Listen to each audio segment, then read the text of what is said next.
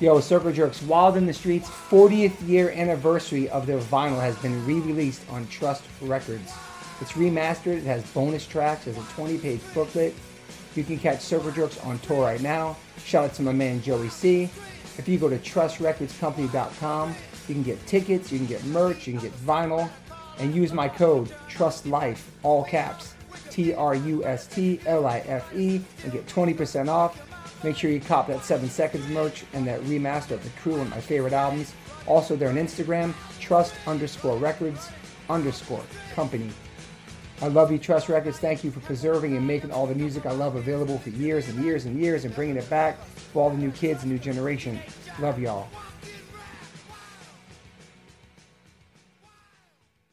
So I recorded these interviews in 2019 with Chris Jones and Pete Kramiak. Two good friends of mine who I grew up with in Newport, Rhode Island. Verbal Assault was one of my favorite bands. Trial is one of the most incredible records in my top 5. Lyrically, musically, everything. This band is so underrated. So I was going to wait till these guys played their first show in 30 years to drop it, and it was supposed to happen then the pandemic hit. But now they are playing this week in Rhode Island, so I said, I need to drop these right now. So what you're going to get is 2 interviews. There'll be first one with Chris Jones, a singer, and the second one's Pete Kramiak, the guitar player. These are long. It's like 3 hours total, but it's a really great conversation. I'm pretty positive this is both their first podcasts. Enjoy. And welcome to the One Life, One Chance podcast. Everybody listening right now, if you've been listening to this podcast from the beginning, from the first episode, you know that this podcast is in chronological order of my life. It started with my mom. It started in Taunton, Mass, and Newport, Rhode Island. And many times I've mentioned this band as having a massive impact on my life and being kind of a pinnacle of hardcore and punk rock music to me. So it's a true fucking honor. I haven't spoken to this person in almost over 20 years. Chris Jones, welcome to the podcast. All right. Well, thank you very much. And I take that as a huge compliment, Tobe. And so, yeah, it has to have been 20. I believe I saw H2O in Northampton when I was still at school at UMass. Really? Do you remember? No.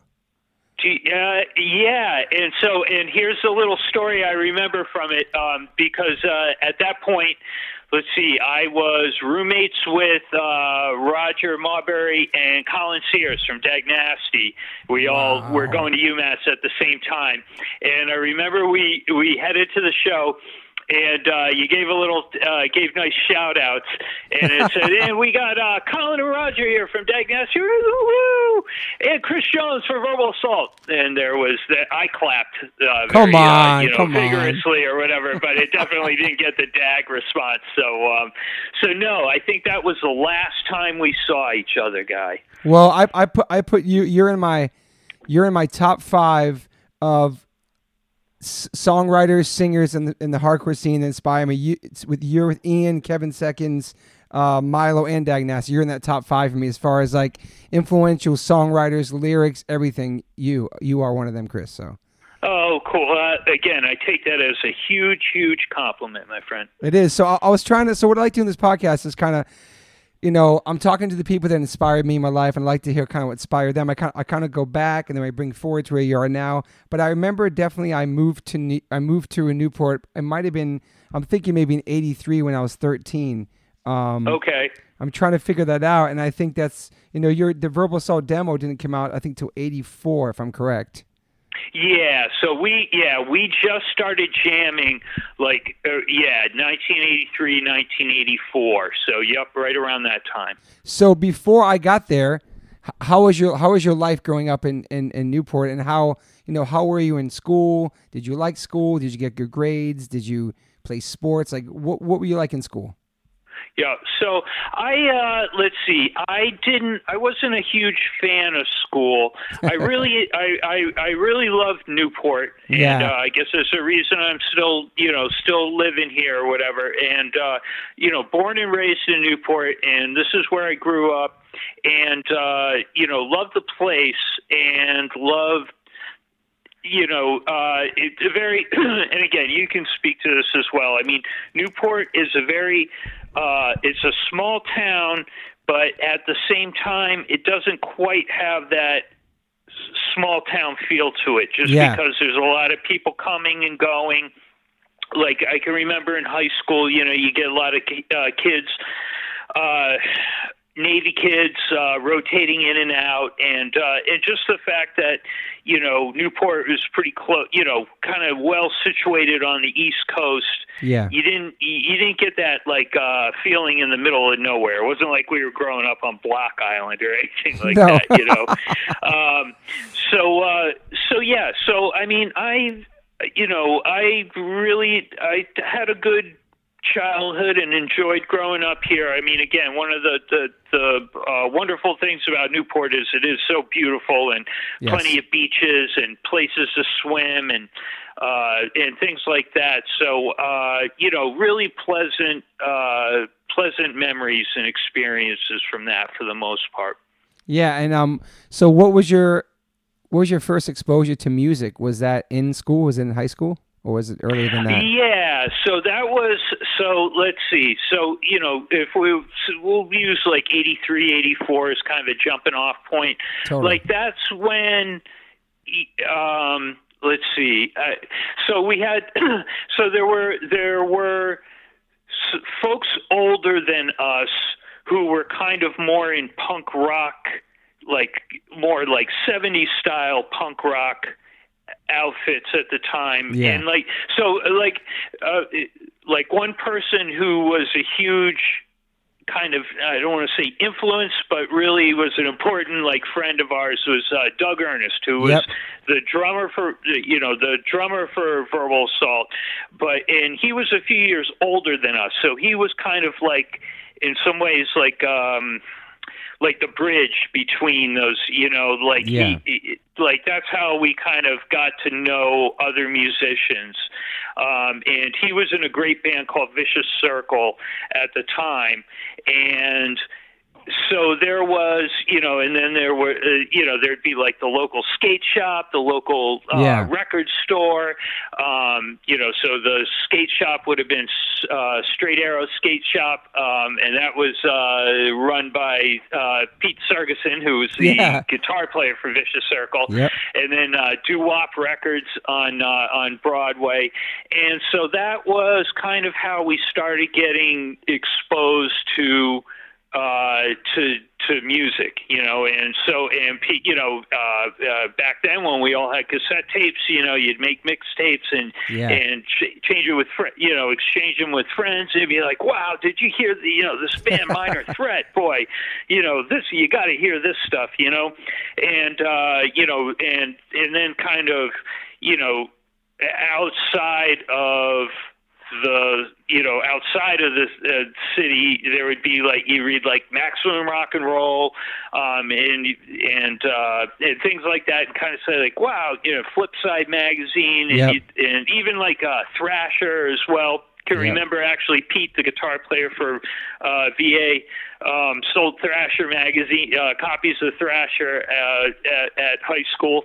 That's awesome. And so that's when you kind of got the sense like, oh yeah, you know, there's a, you know, it's not just a couple local bands or whatever, or some, you know, 3 bands from LA or something like that. This is really kind of like a bigger thing. Yeah. And then, and again, and I think you would agree with this as well, Tove, is just, you know, the older I get, the more I realize how blessed we were with so much good music around here and so many really good clubs. Yeah. You know, and it's sort of, I always tell this story where, you know, it was like kind of like on our, you know, when Verbal Assault first started getting out on the road, you know, we'd be in like Podunk, nowhere, Texas or whatever, and you'd pull up and the kids would be all psyched, you know, they rented a VFW hall, and they, you know, I can't believe you guys made it. Nobody's played here in years except for Black Flag. It was always Black Flag always managed to play wherever it was. True. And you would look around and you'd be like, wow, well, I'm glad we made it, guys, and I'm sorry to hear you didn't, you know, haven't seen a band in 3 years, because just last month I saw Husker Du, the Bad Brains, TSOL, you know, you name it or whatever, all at this, all at the old living room. So the fucking one of the greatest clubs ever with one of the best sound systems ever, and it was just like, and that's not even to mention Lupo's or, Blue Pelican. The Blue Pelican or, so it's just like, again, I really, when we started traveling, I realized very quickly, like, wow, we really made out like little bandits, Yeah. And I think, and again, when we started touring, then some of that became a little more obvious, like, oh yeah, look at that, because we're kind of like right there on the,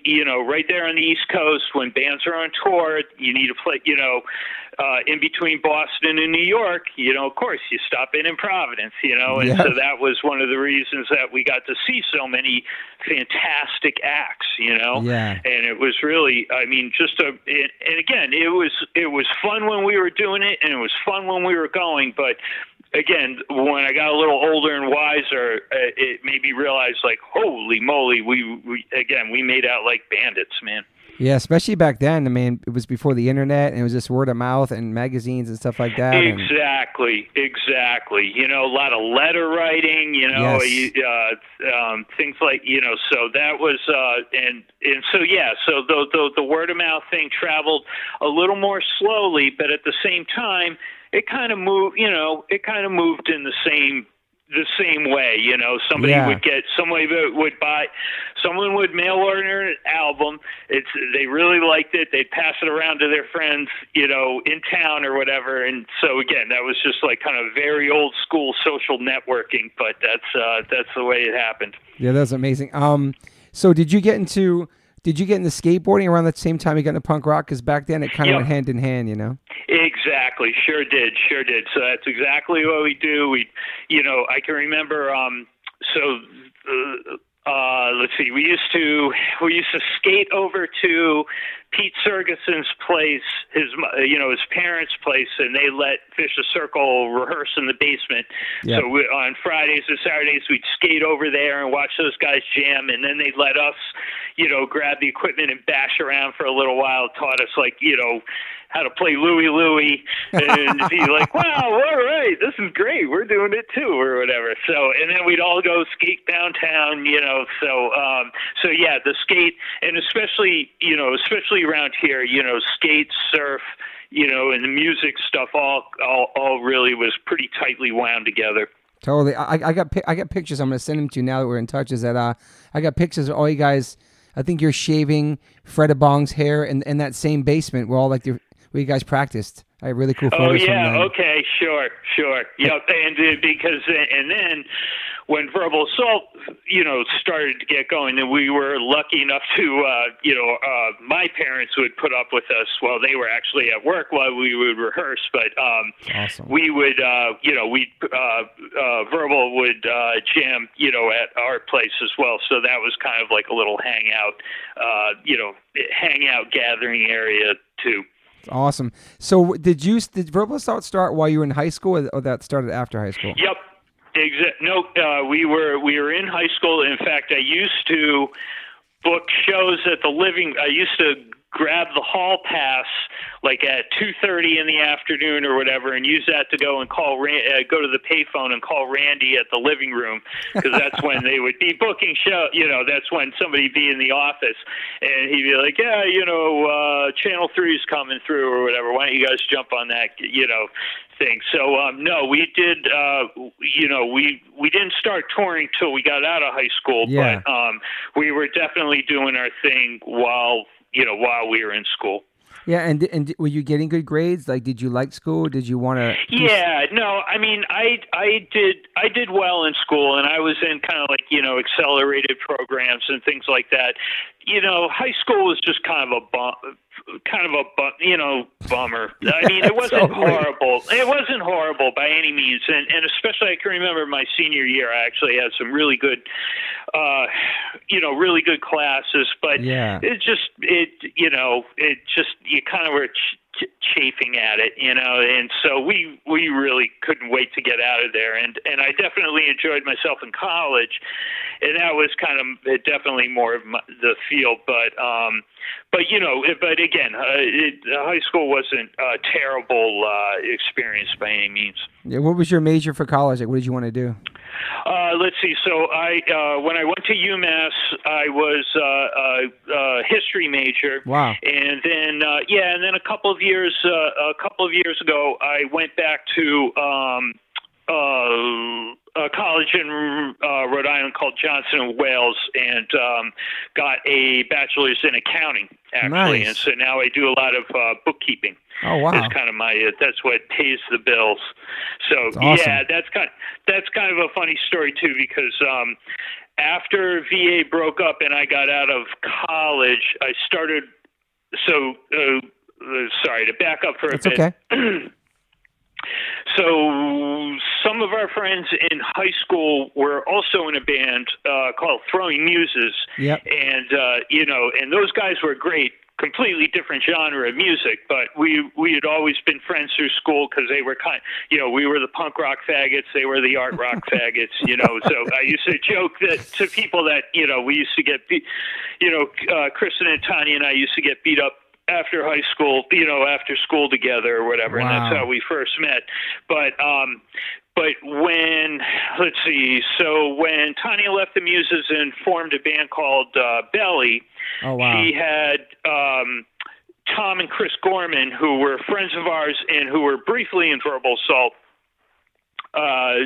So they formed the nucleus of Belly, and so I started working with those guys and actually kind of worked my way up to tour manager when they were doing pretty well for themselves. Wow! And so one of my jobs with the tour managing was obviously to do all the expense reports the and books, yeah, and just keep track of the loot, and so they did some actually went around the world a couple times, so I got back from one European tour, and back then it was pre-Euro, so everybody had, 1,000 different currencies, but the books came out really good, and and their Belly's manager's accountant at the time, I can remember him telling me, he was like, hey, son, if, you could have a future in this if you wanted. This is great work. And I can remember thinking at the time, wow. like, yeah, right, Grandpa. Sure. That's ever going to happen. I got to get back on the tour bus. Okay. Party hardy. And so, but, a few years go by and, who knew what was going to happen? But, that's amazing. So, so that was kind of, so this, school, definitely got a lot out of it. I did quite well actually, grades wise and stuff like that. Yeah. So when you guys, all right, so the demo comes out, that's like 84, and then the Masses demo cassette comes out in 85, correct? Yep. And then, so let's see, early 85 is when the Masses demo, and then in November of 85, that's when we went and recorded the Learn EP. Yes. At Inner Ear. And so that was, let's see, so at that point, let's see, so it must have been, it was the summer of 85, Pete drove 7 Seconds around on tour. Awesome. I think it might have just been the East Coast. I can't remember. But in any case, that's when we kind of got to know 7 Seconds and those guys. And then, Kev was like, hey, I'd love to put out this EP on Positive Force. And so I believe sort of between Kevin and Pete, Pete had already known Ian before that's how we kind of set up the Inner Ear thing. Yeah, Positive Force. So that's how that happened. Was Ian produce that? Was he a part of that or no? Yep. So Ian produced that. Wow. And so that was really that was a trip because on the one hand, it was a studio where all of this music that we had been listening to yes. had come out of, and you're like, oh my God, this must be like going to Abbey Road Studios or something like that. And you get there, and that's when Don was still in still had it in the basement of his house. Wow. So you get in there, and there were like all the kids' stuffed animals and board games and stuff like that. And then there would be the booth and the mic stand or whatever. So it was kind of, so it was nice. It was very homey or whatever. But yeah, we banged that out in a few days. Wow. And at that point we were pretty well rehearsed, so it was it was good. It was a fine first EP, no complaints. Yeah, have you guys done some touring leading up to that, or do you guys have like a good following leading up to that first album? Yeah, I would say, let's see, I'm trying to remember. Not really. So what was the other thing that I often point out to people is that what the huge break for us, or at least the way I look at it, was when 7 Seconds had us open for them on their North American tour. So 86, 87, no, 85, 86, 80, it just might have been 86. But in any case, that was huge because people really didn't know who we were then, and being able to play in front of these relatively big crowds was a huge opportunity for us. And not only that, and it's the one thing that really drove it home was just being on tour and playing every night. Yes. Man, that makes you, or at least it does for us. At least it did for us. It made us a much better band. All around, probably personality, friendship, tightness, everything, right? Yeah, like living together. Exactly. And the thing, and it was funny too because we didn't even. We didn't see it just because we were playing every night. But when we got back to the East Coast, I can remember we were like at TT, the Boston show was at TT's, and I remember like Al Quint from Suburban Voice Fans, he came up and he was like, holy shit, what happened to you guys or whatever? You sound great or whatever. And it was like, well, I don't know, Al, all we do is just play 6 days a week, and it's like, duh, so it was, so that was huge. It was like, I think it was like, in my mind, like that tour with 7 Seconds, that was kind of the beginning. That was like the transition from, we're a good local band and we play in Providence and we went up to Boston, one time, blah, blah, blah. And then sort of after that tour, that's when I think it was like, oh, okay, something special's going on here. This is good. We gotta roll with this. Yeah, I think there was the New One tour for them, wasn't it? Maybe. Yes, it was. Yeah, that's right. Saw that. Yeah, that was a great tour. Yeah. So, and they were great too. Let's see. So Joe was playing bass at that point. And it was, and they're just the nicest bunch of guys. They are, man. Had, our friend Jason Schrager, who's friends with Martin Sprouse. So he was along with 7 Seconds as well. It was just a great crew. Yeah. I had really great memories of like bombing. We're like all 12 of us bombing around New Orleans and stuff. And then awesome. Back then the drinking age was 18 down in Louisiana. So we were like, oh my God, you mean we can just walk in and order a overpriced Hurricane or whatever, stuff like that. But just had it was just a great time, and again, that's what kind of I think launched us into something a little bigger. Yeah. So did you guys tour on that Learn record for a long time after that, or just went right to the next record? Let's see. So pretty much right after that, we went in and did Trial, and so that was another thing too. Is like at that point. So let's see. Yeah, because before that tour, we pretty much had all the songs from Trial written. Wow. And so we were just playing them every night. So when we finally did get into the studio, if I remember basically doing everything. It seemed like we did everything in one take. Damn. It was just like it was really, really smooth, and because we just had the songs down pat. So that was So it was like after that tour, that's when we got into the studio and did Trial. Were you like at that point after the 7 Seconds tour and coming home and stuff? Did you guys go back to your regular jobs, or did you feel like you just want to only do music or anything like that? Or? Yeah, that was. I mean, the thing was, we were also, again, Doug's like 3 or 4 years older than us, but we were still in our teens basically. Damn. And in some ways that was great because it was very easy to dedicate yourself full time to the music because Totally. you're living at mom's house and you don't have to worry about your job, and you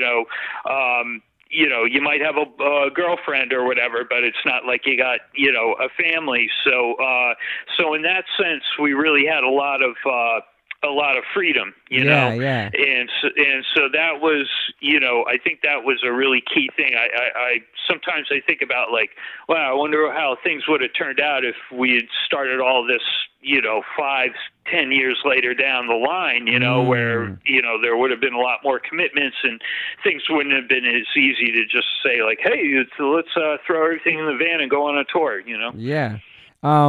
Mike, well, I consider you a really incredible lyricist, and as we get into like the Trial record, obviously there's some like Backstab and Gray and The Pain and Personal Edge on the demo. All those, I loved all those songs as well. But and were you like a writer in school? Like, did you write poetry? Like, where did you get your writing from?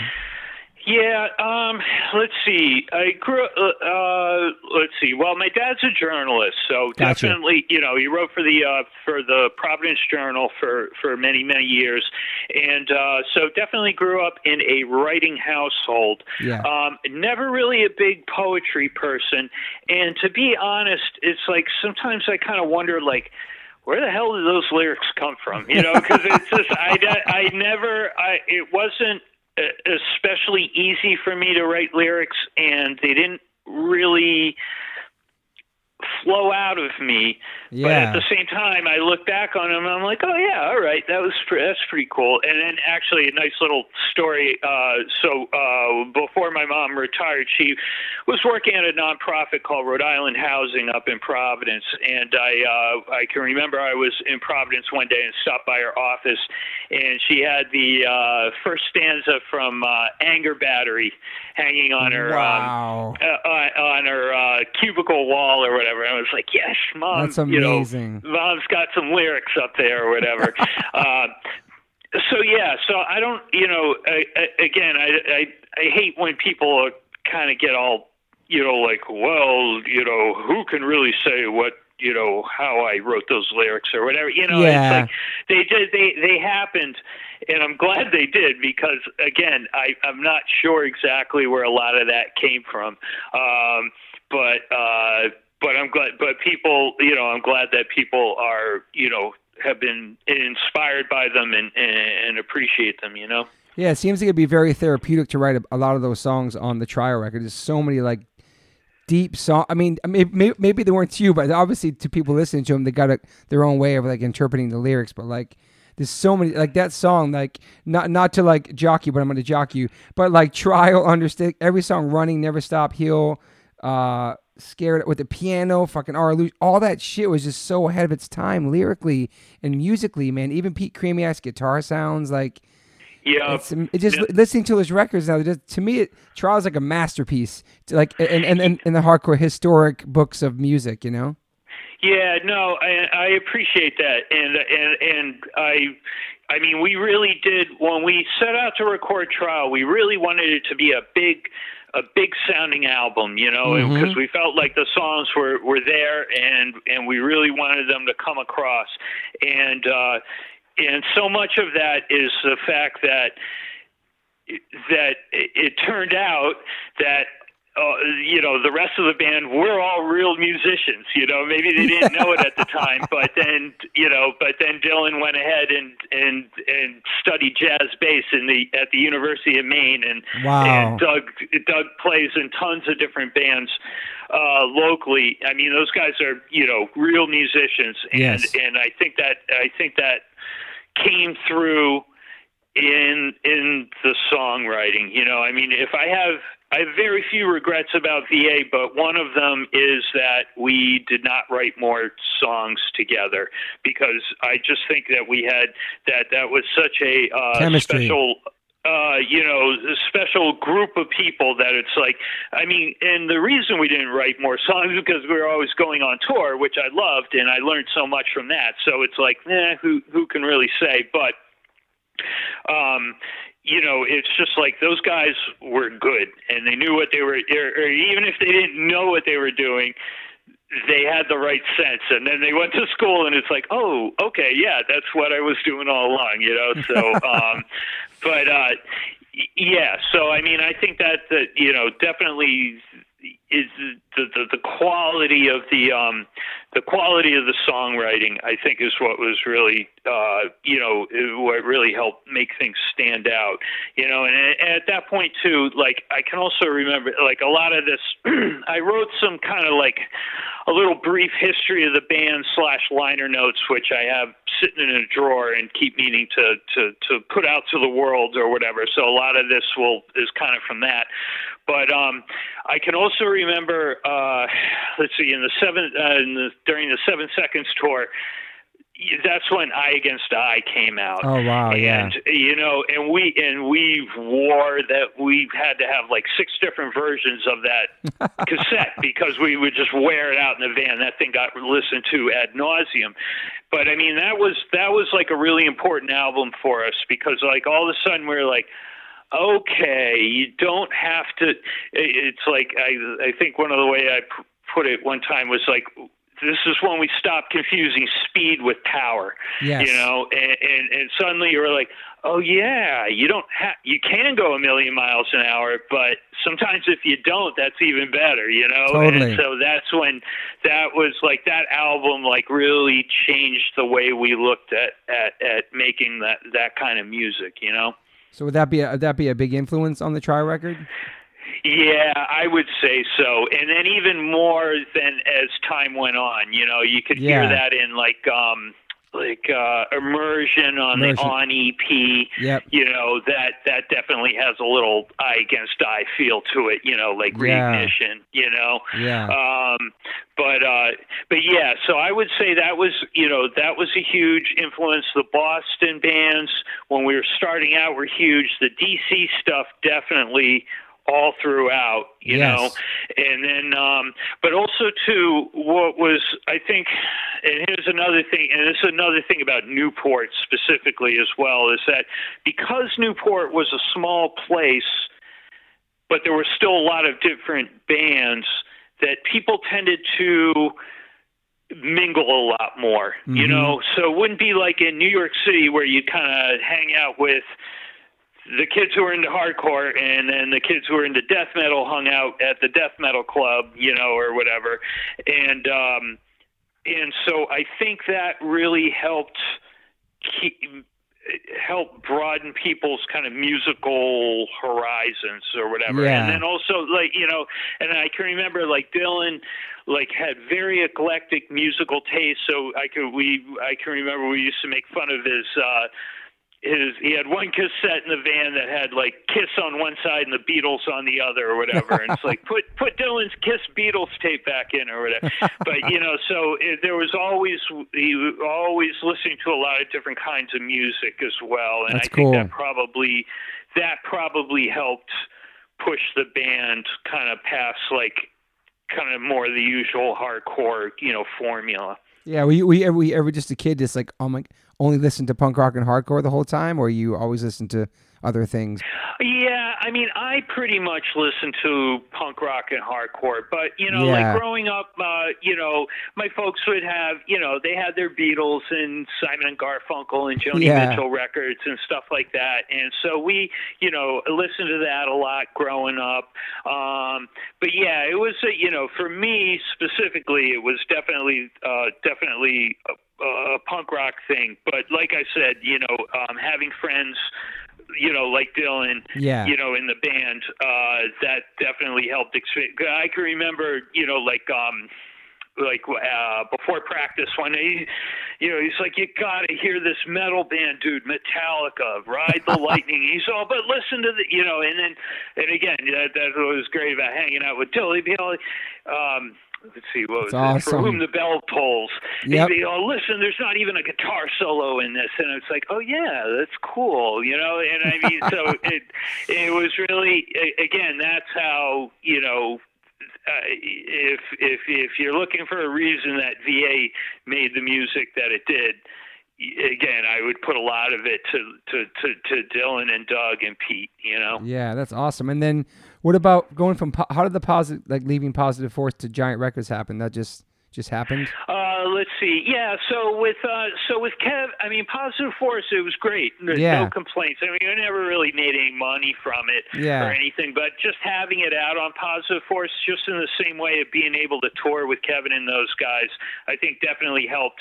Perfect. Yeah. People probably gave it a chance, maybe that they wouldn't have if it was like, just like when you have any label that you respect, Totally. It's like with the Revelation Records, all that stuff. Yeah. Exactly. Discord, all that. So, and then with Giant, let's see. So at that point, Giant had really signed a lot of cool bands. Yeah. So GIs was on. That's right. Uniform Choice, Dag Nasty. Wow. So it was kind of like, I think they were trying to, again, make a label with maybe, you can't really put a label on it, but, something, again, a little more progressive as far as the music goes, so that's how we kind of ended up with them. And it was fine. I mean, it just kind of, we put out we put out Trial and then a 7-inch and then just kind of parted ways in kind of murky circumstances, it never really, there was never really anything, signed or whatever. Oh, wow. We just say they just kind of, we just stopped talking to them. They stopped talking to us, and then that was that. So that's awesome. It's and easy. then after that, the remaining stuff we put out ourselves. So when Trial comes out, was there like a lot of excitement back then? I mean, there was no internet back then. I'm sure. No, not really. I mean, it was like it kind of got a shitty review in Maximum Rock and Roll, and it was because I again, I think that album was kind of ahead of its time too. 100%. If I'm going to pat myself on the back you or whatever. So people didn't really know what to make of it. They thought it was okay. And that was fine. It was what it was. I mean, the thing is, and again, you can relate to this, Tove. I mean, I do really wonder what would have happened if all of this had happened just a few years later. I agree. Like, I can really specifically remember, like, I remember one, let's see, this must have been 89. Yeah, probably 88, 89. We're touring the States and Europe, and at that point, Tad and Nirvana were kind of like hot on our heels, or they were like a couple weeks. They were always like a couple weeks ahead of us, like on wherever we were on tour. Wow. And and you can remember the first, Bleach came out, and you're like, yeah, that's cool, whatever. I like this, Sub Pop thing's okay. Mm-hmm. And then, but at the same time, we were just like, well, we're a hardcore band and we'll always be a hardcore band. And, it's not like they'd ever put that stuff on MTV now or whatever. And then I can remember very specifically sitting in Northampton with Roger and and Colin and okay, right, because then at that point they're like, hey, Dave Grohl, he's out sleeping on Kurt's couch. He's he's in Nirvana now. And I remember thinking like, okay, well at least they have a decent drummer now, and then we're all sitting in Northampton or whatever, and on comes Smells Like Teen Spirit, and we're just like, holy shit, Damn. what the hell is happening here, and Yeah. then, and so who knows if, what would have happened if we had stuck it out a little longer or whatever. But again, I mean, that's neither here nor there. I feel like we had a good time and that's whatever, but it is hard. It is easy to imagine, especially after all that stuff broke, that it was like, oh yeah, things could have gone a little differently. Who knows? 100%. So did you guys? I remember obviously going to the trial tour in DC, I think, and so was that record Were We See when you started touring on it though, minus the review and Maximum Rock and Roll? Yeah. I mean, people were, at that point, like we had kind of like. The way I describe VA to people who, like a coworker, like someone who isn't into music, and Yeah. like, oh, you were in a band, and I'd say like, yeah, if you were into like I would try and describe our popularity as like, if you like that genre of music, you definitely knew who we were. Yes. But I don't want to say like we were like. We invented this genre of music, or we were the kings of the hill, or whatever. It's like if you were into it, you knew who we were, and you probably saw us on tour or whatever. But it wasn't like it certainly and there were certainly people who were loyal fans, and people came to see us, and we really appreciated it. But it wasn't like holy moly, something's going on here. We're this huge outfit or whatever. I mean, that definitely did not ever feel that way. And again, that was fine too. I mean, in a way, it was kind of nicer. I mean, the other thing, like touring with Belly, like. And I love those guys to death. They're all great. Some of my best friends. Yeah. But in some ways, it was also like.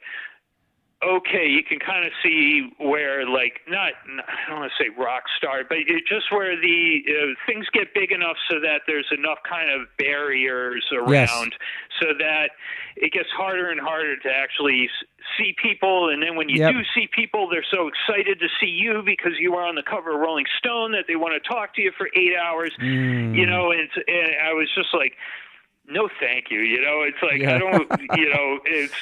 It's like, well, I'm neither rich nor famous, but if I had to choose, I would definitely rather be rich, because famous doesn't really do it for me. I don't feel like having everybody know exactly who you are and what's going on in your life at every second. And I mean, you've been pretty much you've pretty much been off the grid for a long time for music, though, right? Yeah. So, I mean, my thing is that while the rest of the band were all real musicians, and they'll be buried, Doug will be buried with his drumsticks and, Dill with his bass and stuff. Music that was more something I just kind of fell into, and it wasn't my passion. It was really important part of my life, but it wasn't something that I figured I would continue doing. So at that point, so then I kind of drifted off, and again, it's not like I turn my nose up at things. Yeah. And in fact, I'm so heartened and happy to see that there's that things are still going on and just as strong as ever. Yeah. But I just personally, I don't really go to a lot of gigs. I mean, ironically, there is a venue owned by a mutual friend of ours, Mr. Eric Boofish Barkley. Boofish, yes. Yeah, the Boo. And so Shout out his place, the Parlor, it's literally 2 houses away from me. I can open up my shades right now and see the Parlor. And so there'll be shows there. and I'll go and check them out, Yeah. and stop in and say hi. But I don't really go to a lot of gigs or buy a lot of music these days. But again, that's much more of a personal thing than Yeah. a judgment on what bands are doing these days. Yeah. So after the trial record cycle was done, touring and stuff, did you guys put Tiny Giants out after that, or you guys broke up before that? Yeah. Okay. So at that point, let's see. So then, let's see. So what happened? Okay. So was after 88. Trial came out, Doug and Dill left the band, and that's when Chris and Tom Gorman came in. Gotcha. And so we jammed with those guys for a while. We never recorded with them, but then we went on one disastrous winter tour together, and after that didn't really speak to each other for for a while. What happened? What was the tour? Was it a bad book tour or something? Or it was just one of those tours where it's like you get stuck in a snowdrift and then the show gets canceled and whatever. It wasn't all awful by any means. Actually, we played a lot of good shows with Agnostic Front. That was nice. That was actually a lot of fun, hanging out with those guys.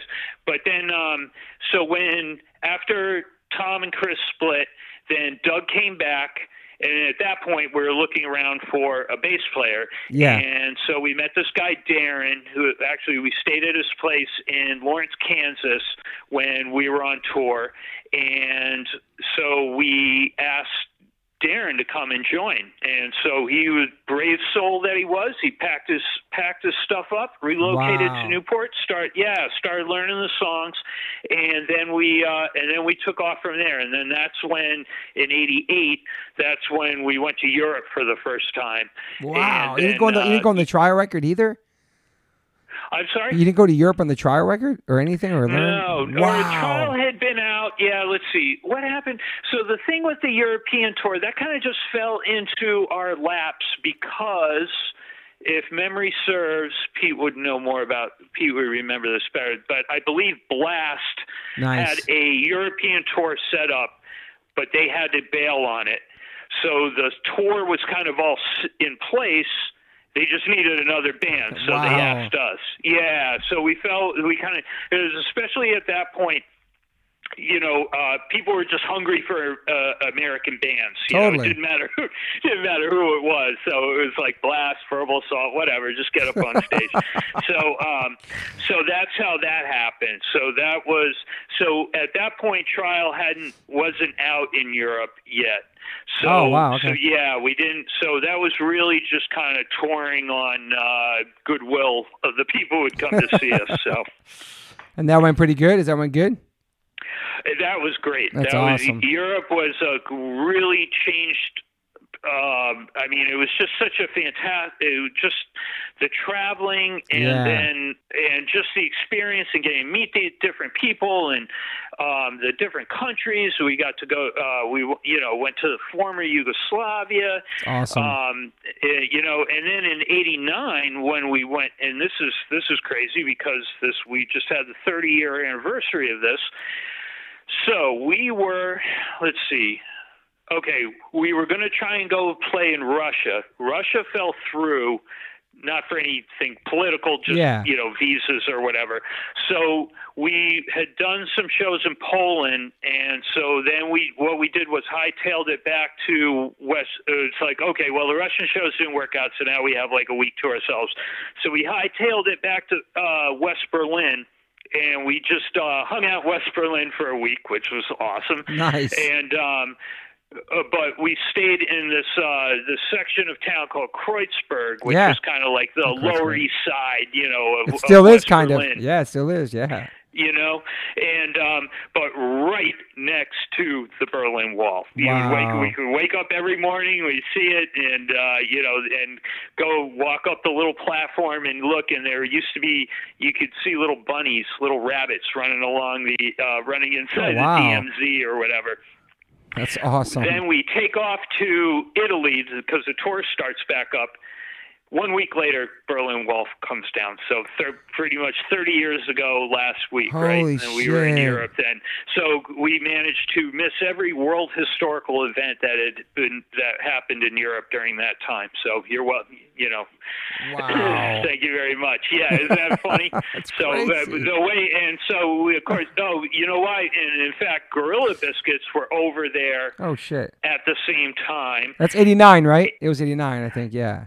Yeah, Okay. 89. Yep. So they were smart enough to haul ass to Berlin. So I believe they actually got to see people dancing on the thing and ripping it down and stuff Holy like that. shit. But so I like to tell people I was one of the last people to see the entire Berlin Wall there before it fell. Yeah, that's good. Happened to miss the actual world historical event, 20 minutes after we, got on the Autobahn or whatever. Wow. So, yeah, pretty trippy. And then also, too, I mean, again, that was because on that tour, we went back to Yugoslavia, and this time we played in Sarajevo. And so at that point, you'd only known, we'd only heard of Sarajevo because the Olympics were there, I think, probably in the 80s or something. So you were like, wow, like this will be like Stade or, be going to like Zurich. And instead, it was like going to Detroit in the mountains or whatever. It was just kind of dirty and grimy, and it was a good show and stuff. But again, very shortly after that, by 1991, you had all the Serbian militias, up in the mountains and stuff, picking people off on the, right. I mean, that's when things really got ugly, in what was left of Yugoslavia. Yeah.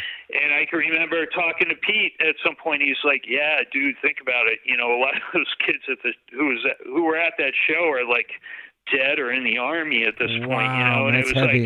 like, yeah, it is heavy, but I mean, it just shows, again, this history turning, and just goes to show you never know when it's going to happen either, because it wasn't like at that time, I mean, you knew things were things were bubbling up, and things were happening in Eastern Europe, and you would hear, the radio would be on, and we'd be somewhere in Germany, and so the radio would be on, and you could hear, the kids we were staying with were talking to each other and saying like, "Wow, this is kind of weird" or whatever. But I don't think anybody really expected what was about to happen, and we certainly weren't. Not at all. So pretty amazing when you look back on it. Yeah, so would that be one of the last tours for you guys? That was 89? Let's see. So 89, yeah, pretty much. So then after that, we On came out, right? Yeah, we went to, we put out On. Let's see.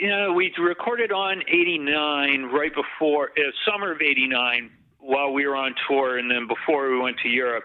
And then after that, we got back, and then that's when Pete and I had started going to school. And it was kind of at that point where we were like, maybe we've kind of like, shot our wad or whatever. Or this is kind of maybe run its course. Pete was feeling like he wanted to do something different musically. So I think at that point, that's when we said, all right, let's go out in style here. Let's get Dill. See if Dill wants to, take it home here. And so then we kind of got back to got things in gear to go record. We recorded the Exit EP. Yep. And then we did some last East Coast shows. And then last show was August 23rd, 1991, at the beautiful and sadly missed Blue Pelican in Newport, Rhode Island. Again, right down the street from where I'm talking to you right now. Wow, man. 1991. Tell me about it, dude. Tell me about it. And even like again, when I was watching the footage of Berlin, 30 years ago. Again, it was like, dude, you were there 3 decades ago. If you had a kid then, the kid would be a grown man at this point. It's just crazy, like man. it's so getting older is such a crazy thing sometimes. It really is, just, man. And again, I personally, I'm loving it. I'm happy, but it is astonishing sometimes to look back and realize that it has been quite a long time. And again, that's what really, really really makes me grateful that people are still into the music. Yes.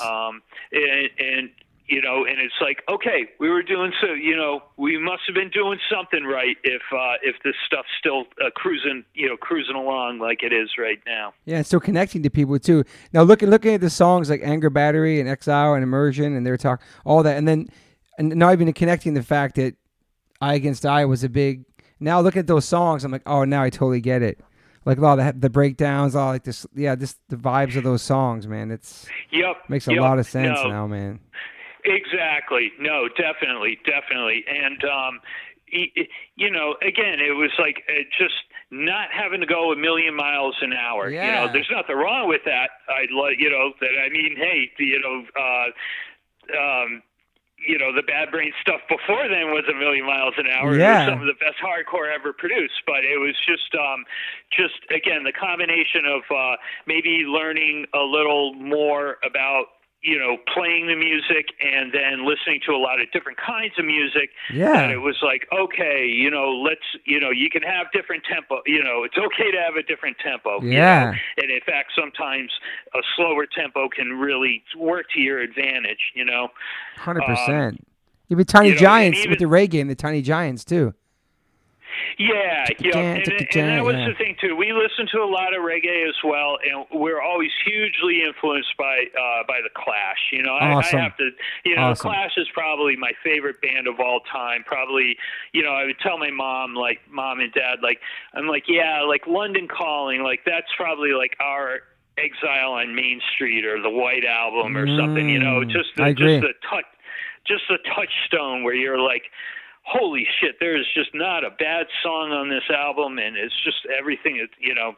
But so that was a big influence as well. Yeah. And then it was like, and the reggae stuff, and that it was nice too because it was like that's something you could listen to in the van, you know, totally. Driving away from the show or whatever, without being pounded, you know, with another 8 hours of hardcore music. You know, it's just a good antidote, you know. So that's where that came from. Yeah, that's an underlining theme of all these podcasts where people play hardcore and punk rock. Is like people think that they only listen to that type of music, that they get into the van and then they play like a bunch of hardcore while they're driving, when in fact people just want to kind of relax and, you know what I mean, in between the shows. Yeah, exactly. No, I can remember Colin. I can remember Colin Sears and I trading tour stories or whatever, and we were laughing about, like, you know, you wake up in the morning and staying at some kid's house or whatever, and the first thing you do is put on a hardcore album.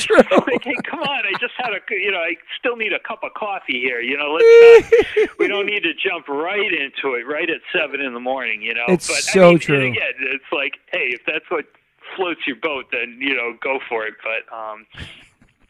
But yeah, I just what was I going to say? And then also, too, I guess for me, it's also fun to see people who are still out there who, like, never stopped doing it. You know, I was just, in fact, actually, my friend Brian Simmons and I, Brian does Atomic Action Records, and we released Trial. I saw that. We were having a John Bannon appreciation conversation the other day, where it was just, we were just, because he's seen like Negative Approach, you know, reunion tour, like 8,000 shows or whatever. Yeah. And I was just like, that man has never been in a bad band, you know. It's just like the Negative Approach. I mean, Tied Down, that was such a classic album, and Laughing Hyenas were great, and then Easy Action's good, you know. It's like, and that guy never stops fucking touring, you know. And he has to be, you know, at least 2 or 3 years older than I am, you know. So it's just like, it's very cool to see that as well.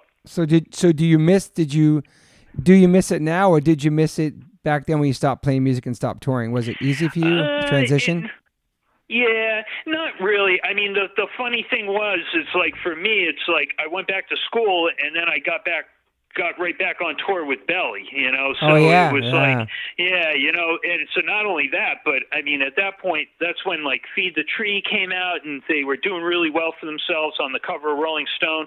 And so they were on tour constantly. And then by So it's like in some ways I never really stopped zipping True. around, Yeah. except now I got to do it in a tour bus, and they were opening for REM in Europe and stuff. So it was really, Wow. extra cool or whatever. And yeah, I mean, I always tell Tom and Chris, it's like, obviously Verbal Assault was a big, the big deal for me just because it was the band and, whatever. But, I said, like, some of the most fun I ever had was, bombing around the world with you guys and doing all this crazy stuff, so Yeah. it was just a, very nice experience all in all. So when did that stop? And did you, like, when's the last time you've been off tour for a long time now, though, right? Yeah, so no, now it's been many, many moons. So those guys, let's see, Belly broke up in 1995, I think. Wow, okay. But again, not only did those guys get back together, but they put out this awesome album last year, So, oh, wow. Again, very inspiring, they did really great, and they'll they have families and stuff like Yeah. that, but they've been out on tour for a while. But no, I've been very much since then. I hardly leave Aquidneck Island, dude. Wow. So and that's fine by me. I'm happy to kind of stick around, but so very little traveling on this end. Yeah. Do you miss playing or writing or have the urge to make new songs or? Not really. Okay. But I have to say no. And again, that more comes from, and it's not like it's repulsive to me or anything like that. But it kind of just gets back to the thing where, like, the other guys in the band, they're musicians, and I think they will always want to play music. And for me, it just doesn't. It's important. It was a really important part of my life, but it doesn't feel like a calling or something. Yeah, I feel like Trio is got way more appreciated way later, and I feel like Verbal Assault, in my opinion, and you don't have to agree because it's obviously your band, but is one of the most underrated bands I feel from our world and our scene. I feel like because it was so ahead of its time, and because of the songs you were writing and what you're singing about, just everything about it, I just feel like it's so underrated. And I've tried, like, we covered Scared, and like I always want to push my roots and stuff that inspired me. We try to push the Verbal Assault as much as we can because it was such an impact. And for you, it was just a record you made with your friends, and it wasn't like you were trying to do this for your career. It was some songs that you wrote at that moment in your life, and like you said, you weren't like a musician, your friends were, and it is something you did. But for so many other people, it's such a massive impact, man. Yeah, no, I hear it. And I mean, and I guess, and that's also just a kind of difference. That's all perspective as well. When you're that close to it, you don't see it, it's like kind of like, it's the Trial album. What do you want, dude? But again, that's where a little distance, again, I don't want to make us into, the greatest band you never heard of or whatever. But I do think we were ahead of our time, and that's neither here nor there. It would have been interesting if we had been, instead of being ahead of our time, that we had been in the time that that people were appreciating that kind of stuff. I mean, again, who knows? After Nevermind came out, who knows? But again, that's kind of, it makes me, but it does really, really, give me a ton of gratitude that people still do look at that album as kind of a touchstone, and I'll get very nice letters when people say, like, this album brings back a lot of good memories, and I put it on the other day, or I thought of it the other day and dug it out and put it on, just, wow, this thing stands the test of time. And it really does. Yeah, it's just like, all right, man. That you couldn't. A 51-year-old man could not ask for anything nicer. That's Yeah. something that we did when we were in our teens and 20s. Still seems to touch people, and that's really important. 100%. So would we ever see a Verbal Assault reunion? No comment, but it might be Wow. happening. So, yep. Well, I need to know. I need to know in advance so I can't- can book a flight. I need to Yeah, way in right. advance, my I friend. can't go any further into it, but it is not out of the realm of possibility. So, Wow. yep. So you've heard it here first, and I probably already said too much, but and I'm making absolutely zero promises, but something may be in the works. So. Well, I need to know about that first, Sam, because I live on the West Coast. Depending where it is, I have to fly, so I will be there with bells on. All right, no problem. No problem. We'll look forward to everybody. If it does happen, believe me, everyone's going to know about it. So, yeah. Wow, man. But again, it's. You said maybe. You said maybe. Might be in the works. Yeah. So. Do you have any regrets? Yeah, so just kind of like what I touched on before. Wish we wrote some more. Yeah. Wish we wrote more songs and recorded more. But again, at the same time, the reason we didn't do that is that we were always on tour, and just like we talked about, we got to do all these cool, crazy things. So. That's my main regret. But other than that, I have to say I'm very happy, and I'm especially happy that we kind of decided to go out on a good note. Yeah. And so that there wasn't any stupid, 18 different versions of VA, and but the singer hates the guitar player. Yep. Now they're each in different bands. One's called Verbal, the other's called Assault. It's in legal. They each have. Pete and I have lawyers. Yeah. All that kind of stuff. Still friends.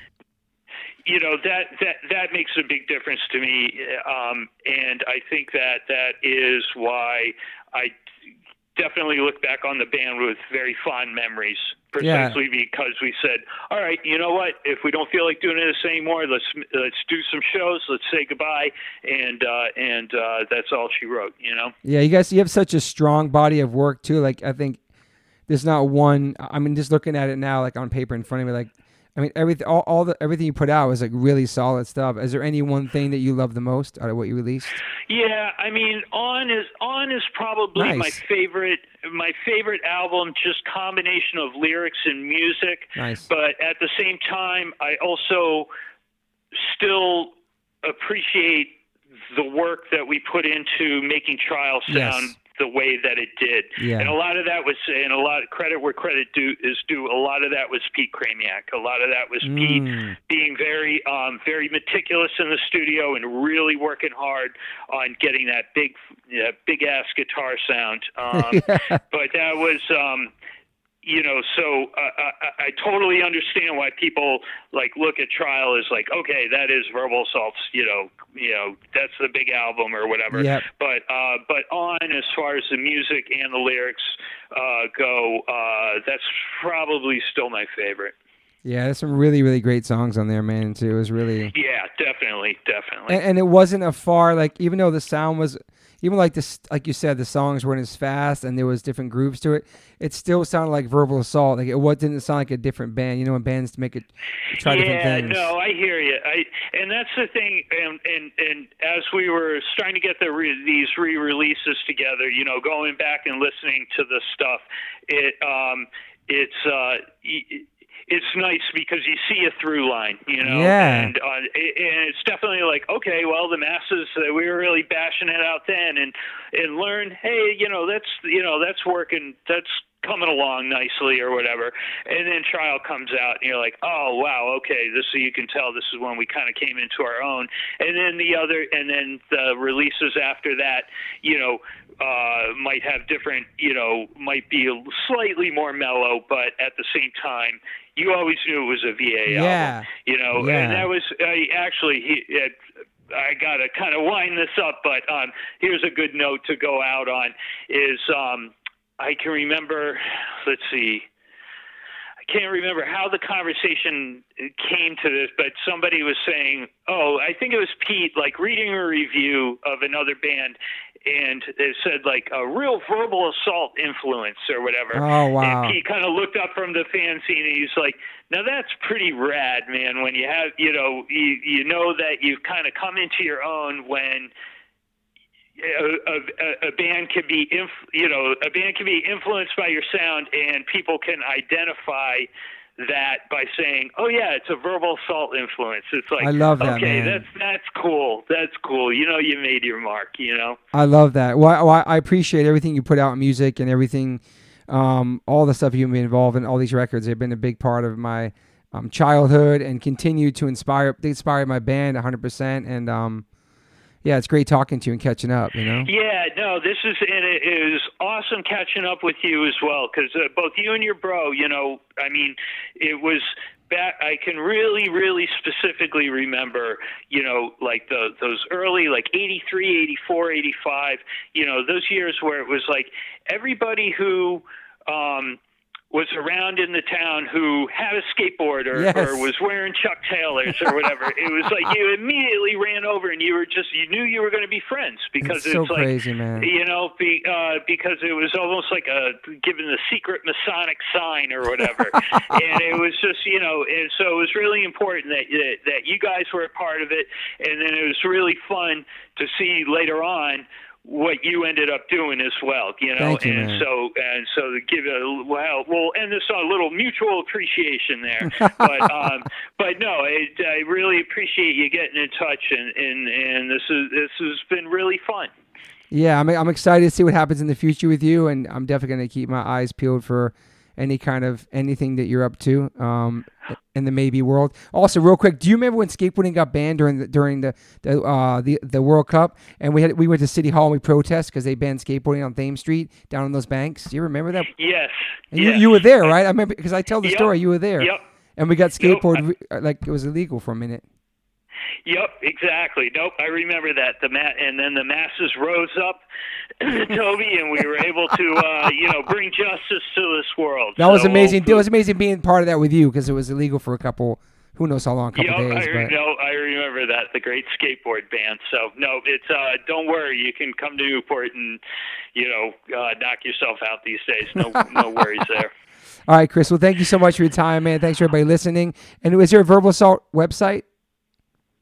Yeah, so verbalassault.com, and awesome. Then like I said, the re-release is out on Atomic Action, so, all the usual suspects, Cartel and stuff like that, to get the releases, and yeah, I think that's about it, my friend. Well, thank you so much for your time, and I'll be in touch with you soon off the air. Sounds good, Tobe. So, and let me know when this is out, and I'll make sure to link to it and all that good stuff. Awesome, brother. Well, take care, Chris. Thank you. Okay, talk to you soon. Bye-bye. All right, so I'm back on the phone with Chris. How you doing, Chris? Hey, doing good. So, yeah, since we talked the other day, I was kind of like, a couple of things I forgot to say, and also I was reminiscing a little bit about going to school when I first moved there in middle school to Thompson Junior High and meeting your brother, John Jones. And he was kind of one of the first people I met when I moved from Massachusetts to Newport, who got me into skateboarding, and also, my brothers were listening to whatever, Sex Pistols, 8-Tracks and all that stuff. But like, John was like the one who got me, the guy I met at school, because I was like the kid who just came from out of town. And then obviously I met you and started going to you guys' rehearsals in the basement. Anyway, I just want to say that it's amazing that if I had never met the Joneses, who knows what I would have gotten into. But you guys were the first ones that got me into like the skateboarding culture and stuff. So I want to thank you for that once again. Cool. So here, also, this will give me a good chance to put in a little plug for John's current band that he plays guitar for, which is We Own Land. Excellent, like straight ahead rock, with a lot of punk influence in it. But their latest CD is called Plan B, or CD, whatever. Release is called Plan B, so definitely worth checking out. And in a final ironic, you never leave Rhode Island moment, Dylan from Verbal Assault is been filling in on bass for those guys. Oh, awesome, man. Yeah, exactly. So I actually checked them out next door at this being Rhode Island, in Boo Fish's place, the parlor, and they were really good. So We Own Land, definitely worth checking out. Yeah, because he had Positive Outlook. That was one of his first ones, I think. Yep. Right? Yep. So one thing I forgot to ask you was, it's interesting. I have the eyes tattooed on me, the Verbal Assault eyes, but for people listening, who maybe seen that tattoo, because I posted my leg tattoos before on social media, but for the people listening now, what is the history of the Verbal Assault eyes, where they came from, and how they happened? Okay, so I actually designed that. Let's see, I designed that old school in my dorm room when I was going to University of Massachusetts, and actually, if you go to the Verbal Assault website, verbalassault.com, all one word. Let's see, Jordan from Rev and some of the guys there put together a little history of how it came about. Oh, wow. They kind of recreated. Yeah, it's very cool, actually, because what it is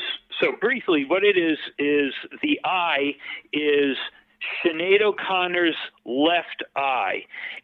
She was on the cover of Interview magazine, and I took the cover and just, Xeroxed it over and over again to get, to make it high contrast. And then I copied that onto a plastic sheet, then flipped that over, and then that became the pair of eyes. But what Rev and his art guys did was they actually found the old cover, the old Interview magazine cover, and then kind of recreated step by step how I described how I did it, and they kind of reproduced that or whatever. So it looks really cool. And so when Jordan sent it to me, I put it on the site, and should be still right there, seeing as I haven't updated the site forever. So were you a fan of Sinead O'Connor, or is this something you stumbled upon? Actually, I don't mind Sinead O'Connor, but it was more the eye itself that just looked like a great graphic, and so that was the. I've always been pretty proud of that logo because it was kind of it was the only one where I hadn't appropriated somebody else's artwork either. Like the Seventh Seal logo, which I designed and really liked, made a great banner or whatever. But that was an image from the Bergman film, and this I felt was kind of my true original creation or whatever. So that's kind of the logo that to me kind of is the official one. You know? And I wonder if she ever saw that or like. Yeah, it's a good question, actually. That is a good question. Yeah, no, it was. I'm not. Isn't she? She's converted to Islam, I believe. Maybe. I haven't kept up with old Sinead, so I wonder if that would be interesting. Whether A, she would give a shit, and B, whether it would be worth trying to contact her. But that's a good point. Yeah, and so for me, I'm actually obviously a massive fan of Verbal Assault and Sinead O'Connor, so now I have like a double tattoo of both. Oh, there you go. Right on. Very, very cool. No, I remember, when the let's see, Lion and the Cobra, right? Was that the first album? Great album. Yeah, no, that was huge. And actually, I can remember at the time, too, was this obscure little film called Captive, which I never saw, Gotcha. But my girlfriend at the time had the soundtrack, and it was by the incidental music was by The Edge from U2. Oh, wow. And then Sinead O'Connor sang a couple of songs on it as well. That's actually, if you have never heard, see if you can dig, I'm sure it's floating around somewhere. Yeah. But that was good. It's very kind of mood music or whatever, but it's very pretty. I haven't listened to it in years, but it's good stuff. I'm looking it up. And then whose idea was it to have a piano on Scared? That was Pete. Wow. Actually, and Pete, and Pete played, and that was Pete playing. So That's awesome. I think that was, you know what? Ask it when you talk to him. Ask him. But I believe, if I'm not mistaken, I believe that's something he sort of just thought of in the studio, that there was a piano there, and he fiddled around with it. Because when we were writing and rehearsing the song, I don't believe we ever said like, oh, this would be the piano intro, but you play it on guitar. You know what I'm saying? Yeah. Like, that I think it was when we got to the studio that's when Pete thought that it might work. It works so good, and that was the first time ever I ever heard like a piano on like a hardcore record. It just fits so perfect. Yeah, no, it was cool. It was cool. So yeah, definitely ask Pete about that, because that's my best guess, but he would know better than I would. And I know you mentioned before earlier about the Clash and London Calling, and do you have like a top 5 or top inspirational musicians that inspired your band, or you personally? Let's see. I guess it would kind of be the greatest hits, I mean, Minor Threat was huge. And yes. They always were, everything that Ian did was huge. The Bad Brains, obviously, Black Flag, just because they were so early and so into it, and they used to also they used to answer all their mail. And so Chuck Dukowski would send us postcards and things like that. And that was, when you were 15 years old, that was huge. You couldn't believe it. You were like, Mick Jagger would never write Dad, or whatever. And here's Chuck, penning something. So, I'd have to give it some thought, but probably nothing that would surprise you. Kind of the main, the mainstays. Yeah. Did you like Embrace? Yes, very much so. Very much so. Great record. Yes, absolutely fantastic record. And then, of course, Fugazi, which, I mean, in some ways, they, just as far as longevity or whatever, they kept going longer than Minor Threat did. I mean, Minor Threat was seminal, but, Fugazi just, all the times we've seen them, just absolutely amazing. Yeah, and was Verbal Assault ever a straight edge band or no? Some of us did not drink for the most part, but we never really claimed it. Yeah, exactly. It wasn't a part of the band's identity, even though certain members wouldn't drink or whatever. I mean, I did, just to I don't want to turn this into the part 2 of the podcast, but I ended up having kind of a bad drinking problem, and so I've been sober now for 18 years. So oh wow! I guess Congratulations, I'm about as straight edge as they come, or whatever these days. Congrats. No, it's huge. I wouldn't be talking to you if I hadn't been able to get a handle on that. Wow. But it was more. We definitely made it more of a personal thing than as something that you'd identify the band with. Yeah. Well, congrats on the sobriety. That's amazing. 18 years is a very long time, man.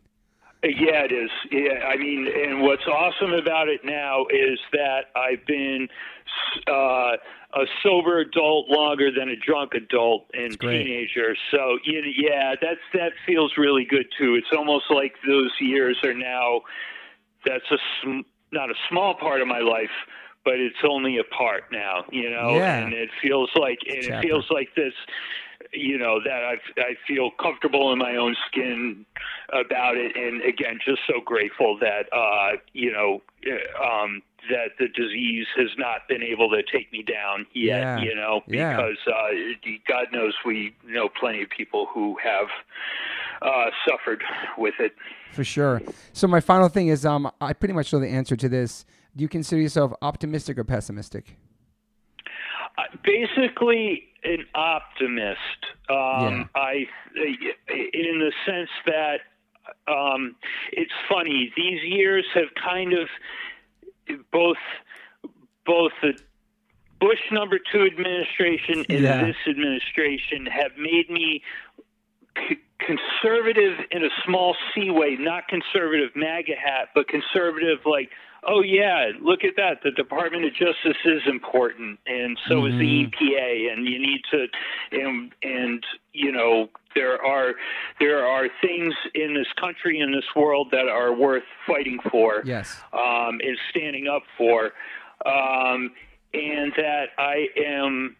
You just don't. I guess the thing is, like, I'm not pessimistic because you just don't know. You just don't know. And again, when we talked about this with the last podcast, conversation that we had, we didn't know the Berlin Wall was coming down 2 weeks after we split Berlin. Exactly. You know, and then when Nelson Mandela walked out of prison.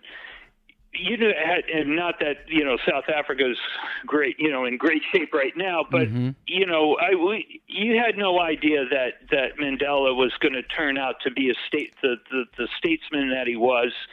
You just don't know. You just don't know, and that's why there's always reason to not give up. Yeah, so. And so you follow politics. Like a daily thing? Yeah. No, been especially, and I was, became very, ended up, I read the entire Mueller report, let's put it that way. Wow. So, it awesome. wasn't, that wasn't fun, Toby, but I'm it sure. was, Sure. but I did it, I fucking did it. So I follow that stuff pretty closely, and, especially what's going on right now. But these are very, tumultuous times in this country. I am optimistic, but there are a lot of things to be done. Yeah, so. it's hard, especially this day and age, because it's like, if I know you're not really heavy in social media, but I'm sure you check the news and stuff. It's just in your face, like 24/7. There's just so much stuff. There's so much information to digest. It's just so much. There is, and things, and I'm actually astonished with how quickly things have been moving. This past, just these past few months, it's like, because I do use Twitter quite. I don't tweet, but I follow people on Twitter, and sometimes things are going so quick. It's like that's the only way. It's like I don't have time to read the Washington Post. I just got to keep flipping through, refreshing Twitter because there's something new every 2 goddamn seconds here. But I know, man. So we're gonna see what happens, man. Yeah, we will. So, but yeah, so in general, I would consider myself an optimist.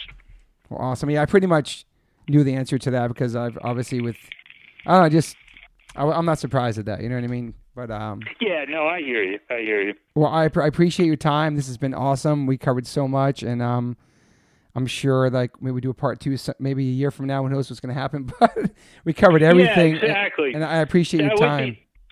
No, that would be fantastic, Toby. Thank you so much for taking the time to do all this, and good luck with all future endeavors, my friend. Awesome, brother. I'll be in touch. We'll speak soon, man. Thank you so much, Chris. Okay, sounds good, Toby. Talk to you soon. Bye. All right, bye. Thanks for listening to Chris Jones. That was amazing. Up next, we have Pete Kramiak, the guitar player. Enjoy. You moved away. Yeah. And then I didn't see you. Maybe you came to like a DC show, but you'd moved away. You were, you were a little kid still when you moved away in my mind. Yeah. And then there's this day in New York City. This is probably like 1990-ish. And I'd come to visit Richie. I'd been living in DC for a while. And I remember the day pretty clearly. Me and Richie played chess at this weird little like cafe thing. And I actually fucking beat him. It was the only time I beat him. And he was like, oh, well, he like made all these excuses. Like, I beat you. Birkenhead, suck it. And he went off one way. And then I was walking back to his place. And I saw you across the street. Sounds like a Dag Nasty song. Yeah. And you were like a fucking full-grown man with like tattoos. And it was you, and you're with like maybe your girlfriend or something. And I think we chatted. We had to have had, caught up real quick. Like, I'm pretty sure we, I don't know, maybe we were like, I don't know, 20 or 30 minutes. And then I was like, oh, I mean, I definitely came over, and Yeah. like I think that's when you first told me about your band, and I was like, holy crap, Toby Morse is like fucking grown up now. Just shocked me. 'Cause you went from like the most adorable little, I mean, you look like just the cutest little fucking skate punk in the world to this fucking grown up. It was shocking. Kind of messed me up. That's great. All right, so let me get this shit going. This is So awesome. I think that's the last time we spoke, unless we talked really quick when you guys were in touch about doing Scared and that record. Oh yeah, that's right. The covers record. I think I definitely talked to like someone in your band. Yeah. I think we didn't actually. Anyways. Well, speaking of Scared, was that your idea to put the piano in there? I think it was. Yeah, I think it was. I just thought hardcore was ready for a piano. I don't know what I was thinking, but fucking glad I did it. Me too, man. It works so perfect, man. Yeah, it kind of fit with the song. Like, fuck it, take a chance, do something uncool. Yeah, and nobody was doing that back then, you know. It might be the first piano in hardcore. I don't know. I would say the first and last one probably. I don't know if somebody did it after that. I'm not even sure. Yeah, that was spontaneous. I was just like, no, there's a fucking piano. Maybe we should try that. But yeah. So I mean, I was talking to Chris the other day, and I moved to Newport. I would say like 83. I was 13 because I went to middle school out there, Thompson Junior High School on Broadway. Yeah. And so were you born in Newport? Yeah, I was born there. And 1968. Well, and so how was growing up there with you? How was it like growing up there before I got there? I mean, growing up in that town. It's such a beautiful place. Yeah, it was fucking amazing. It was I mean, you know, it was the 70s, so I don't know what parents were doing, but as long as you're home for dinner, it was cool. So like, yeah. And I grew up in the Point, right across from Battery Park, and so I just had that whole crazy waterfront to explore. You know, at low tide, you could go all the way down to like almost all the way down to the Goat Island little causeway, and yeah. So I just had this crazy weird playground, and then if you skipped over past 3rd Street, you could get on like the train tracks to all the weird graveyards and stuff. Yeah. So I had just this bizarre fucking large radius of just free roaming weird stuff, and it was all, you know, Washington Street's almost all colonial old houses. Yeah. It was, I mean, yeah, it was, I can't think of a cooler place. And my dad was like a sailor, and he'd always get us like shitty little sailboats, and me and my sister would just take out these sailboats from, you know, and push them across the street into the water. And it's cool. Like I'd take these little sunfish, like derelict sailboats, like out of the harbor into the ocean sometimes, just by myself when I was like really little. Yeah. It's kind of weird being a parent now. I just scratch my head like, what were they thinking? But it all worked out. Yeah. So then what was your exposure to music living in Newport? Like skateboarding and obviously the punk rock music went hand in hand. That was like our soundtrack back then. But how'd you get into it? Yep. Yeah. The skateboarding part was huge. Like I still listen to a lot of that stuff, and it puts me, like, skateboarding, the whole practice of skateboarding of just like practicing a trick, nailing a trick. It was so embedded in the early music. Like it was the same thing. Like we were all trying to just fucking shred. Yep. You know, it was just like skateboarding. You know, we were all trying to like outdo each other and get better. And you know, like I can hear some stuff where, you know, like musically, I don't know what some of us were doing, but it was more just like improving and getting better and like getting as, you know, radical as you could. But I lucked out with a cool older sister, and she had probably when I was in even like 5th grade, she was bringing home like the Devo, like Clash, awesome. Ramones records, and also I remember she had some XTC records, and I really liked that band back then. I keep meaning to go back through that early XTC stuff. Yeah. But she was bringing home like everything you could have thought of that you would have wanted, in 1980. So I was already like a huge Clash fan. I think even before, definitely by 7th grade. Wow. And then that was my first concert, was the Combat Rock Tour. Holy shit. My first big concert. That's and my mom, amazing. I just got a ticket by myself. I didn't, no one else could go, Chris Jones couldn't go. Wow. So I bought a ticket at Music Box, just one ticket, and I can just beg my mom to drive me up, and she's like, "All right, I'll pick you up right here at 11." So Holy the summer shit. before fucking 8th grade, my mom's driving me up to Providence, and I still remember my fucking outfit. It was so goofy. I was trying to figure it out, and I didn't have many options, so I had this oversized camo jacket. I knew to tie like a bandana around my one ankle. Circle jerk style. Yeah. Yeah. But I think that before I knew that, it was just coming to. I was just seeing like some of the older kids do it in Newport at the time, but I was totally winging it. I was like, all right, I have to be punk today. but the show was fucking incredible. I can't even imagine seeing that, man. Yeah. So I lucked out with some cool early easy access, with my sister, and then Chris. Yeah, so we think me and Chris went to nursery school together. Oh wow! And then we were friends there, and then we kind of split up. I was in a different public school every year until 6th grade. It was weird. I was in the point where I lived. There weren't that many kids, so they were always trying to cram them wherever they could. Mm-hmm. So then we wound up at Cranston Calvert together at 4th grade, and so from 4th grade on, me and Chris were back together, and that's amazing. Yeah, Chris plugged into the hardcore thing really early. I can't remember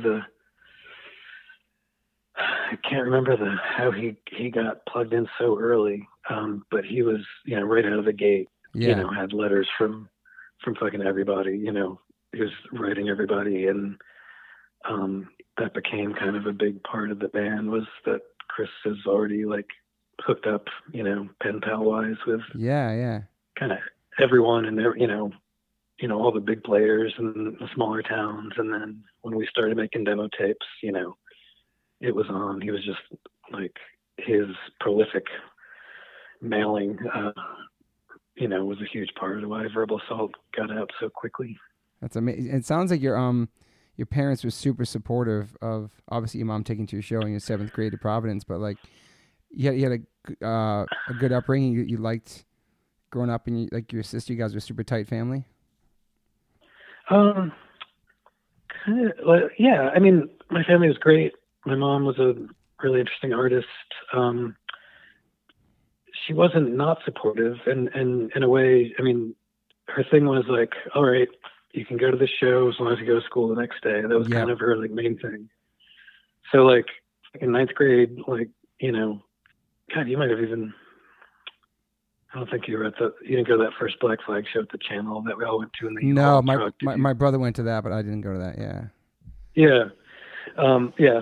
So 9th grade, first month in high school, hey mom, Doug Ernest is old enough to rent a U-Haul truck, and we're gonna go to see a band in Boston. And she's like, it was a Monday or something. She's like, oh, okay, just be back for school. And that that was wow, one of the most memorable nights of my life, especially just being in the back of that fucking, because there's just a big box truck.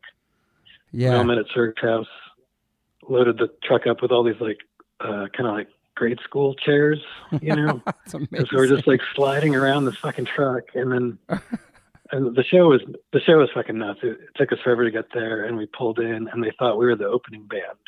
like the dude at the parking lot was like, Yeah. "Are you the sluts?" And I guess, Doug just told me this. I was in the back of the box. I couldn't hear anything. And Doug's like, "Yeah, we're the sluts." And so he just he just literally like pulled the truck up to the back of the channel. And then, we'd been back there for like, it seemed like 3 hours. Yeah. And the door just opened and he's like, "They think we're the opening band, run in." And so we all just fucking blasted into the back of the channel and kind of scattered. And it was just kind of one of those Ferris Bueller, magic. Yeah. Did SSD like open that one? What's that? Did SSD or DOS open that show? It was the Sluts, and then I don't think it was SSD. Okay.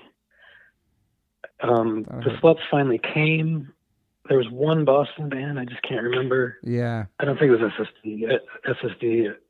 I saw them as Minor Threat was the first SSD show. Wow, where was that? Holy shit. Channel. It was a channel. It was yeah. I drank. I grabbed my Coke, what I thought was my Coke, right before Minor Threat was about to play, and it was Johnny D's Spittoon Cup. It was right when everyone like a bunch of the Newport kids started like doing chewing tobacco. Oh yeah. And I took a big swig of fucking Johnny D's tobacco spit right before Minor Threat played. Oh my God. Yeah. I remember Ian was really grumpy that show. Oh, he was? Yeah, that was yeah. But the Black Flag show on the way back, like everyone sort of fell asleep, even in the flighty chairs, and I can't sleep unless I'm in like, to this day I can't sleep unless everything is perfect, and so I'm just sitting there like bolt upright, kind of imagining where we must be on the road, and I'd been back there for like 2 hours, Jesus. And I was the only one that seemed to be paying attention. I was just picturing like West Main Road. I was like, we must be near the Dunkin' Donuts by now. And finally the door opens and Doug's like, "And we got to pee. There's good news and bad news." And he's like, and basically they'd been driving north the whole time. Oh, shit. And then turned around. And so when he opened the door, we were back in Boston, and it was like 3:30 in the morning. And I was just like, oh my fucking God. So I just remember like getting home at like 6 and getting pretty much right on the bus. And I remember just sitting at the Rogers cafeteria, just like looking around and like, yeah, man. And I just remember looking around like, like there's like the jocks table and just all the different cliques. And I just remember thinking like, these fucking kids have no idea like what's out there, like fucking. Anyways, yeah. That's pretty amazing. How were you in school? Did you like school? No, I didn't like school. I did really like. I got good grades and all that, but I didn't really try as good at just kind of skirting. Like I knew I was destined for college, like just the way that was always the plan, since forever. Like, so I tried. I tried just enough to keep everyone kind of, keep my parents off my back and, teach it, just so I could skate by through school. So I could, by ninth grade, we were already, practicing every day. And like, that's all I really cared about was the band. So Verbal Assault, you were ninth grade? Yeah, man. Wow. But, and I can always remember just because of the very first demo tape, Nazi High School, first song on the tape. Yeah, 1983, your freshman year. Wow. So we started, and but yeah, back to the parents. My dad wasn't too stoked for a while. He eventually became kind of. I eventually heard he was like kind of quietly proud of us. When we were really traveling a lot. Yeah. But at first, he was that very first demo tape that we made, and we were passing out all the lyric sheets everywhere. He got his hands on one and just kind of took me aside and was like, he kind of blew up at a couple songs, like, and started talking about like military school. Like, he wasn't psyched on Chris's lyrics. Oh shit! He was like, this kid doesn't know what he's talking about. Chris is in ninth grade and he's writing songs about the Poland crisis.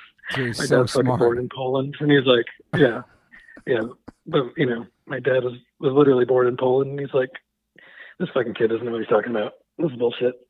Damn. So it was a rough start with him, but then he came through pretty mightily. He got us a van from some salvage yard that had just been like broken into, and it was kind of trashed. So we got some crazy deal on a pretty good van. Like it was like, maybe 4 or 5 years old. Yeah. And it was like a loan. I had to pay it back, pretty meticulously. But that propelled us into a whole other fucking stratosphere. Like having a legit vehicle when I was like probably still 16. That's awesome. And that's, so when we look back and like, we played CBs when we were in 11th grade. It's crazy. It's so nuts. It's so fucking weird. It's so crazy. But it's, largely because we had that van. And so we were, and Chris was already hooked up with every fanzine in every town. Mm-hmm. And it was just easy to get shows, for anyone that could make it, basically. So we were just, we got lucky just being so early on some of that stuff. Yeah, just like postcards back then. No internet, just like pen pals with bands. It's amazing, man. Yeah. Yeah, it is remarkable. It blows my mind. It's like touring Europe, like in '88. There was a couple times when our main driver dude had to bail, and it was just us cruising around Europe, and we just literally had a list of towns. Like sometimes we had phone numbers, but we would just go to like a town in Spain and just literally drive to the center of town until we saw a punk or a skater, and then and it fucking worked. Like you could just you could always find one, and then find just get directions that way, and it was some caveman stuff sometimes, but yeah. That's pretty wild to think about like that back then. Like, and people like now they lose their phone for like 2 hours and like they freak out. And back then it was just. Dude, when was the last time you pooped without your phone? You can't do it. You like waddle around. You waddle back across the room to get it. I don't know if anyone can physically even do that anymore. Like you gotta have it. It's so crazy, man. Yeah. I was gonna say to you. So all right. So by the time you graduate, what has Verbal Assault done at that point? Did the Learn record come out then or no? Yeah. Well, we recorded it. Yeah. We recorded it. I can't remember if it was 11th or 12th grade, but I think it was 11th grade. I think we're in 11th grade. That seems impossible, but it was. We were still in high school. I remember coming back. I remember telling Mike Wallach about it in gym class. Mike Wallach. Like the next day, and he kind of. I think he didn't believe me. Because he's like, he did not fucking.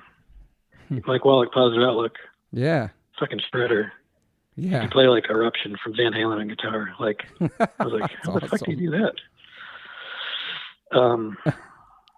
Yeah. So it was 11th or 12th grade. It was probably 12th grade. That seems more reasonable. But we had already been playing all over. We'd been playing. Yeah. From Albany. We might have played Montreal. And then we'd already played New York City, I think twice. Yeah.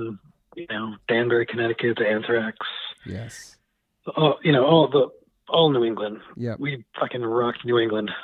And then we left on tour the morning after high school graduation. It was high school graduation, and then we woke up and left.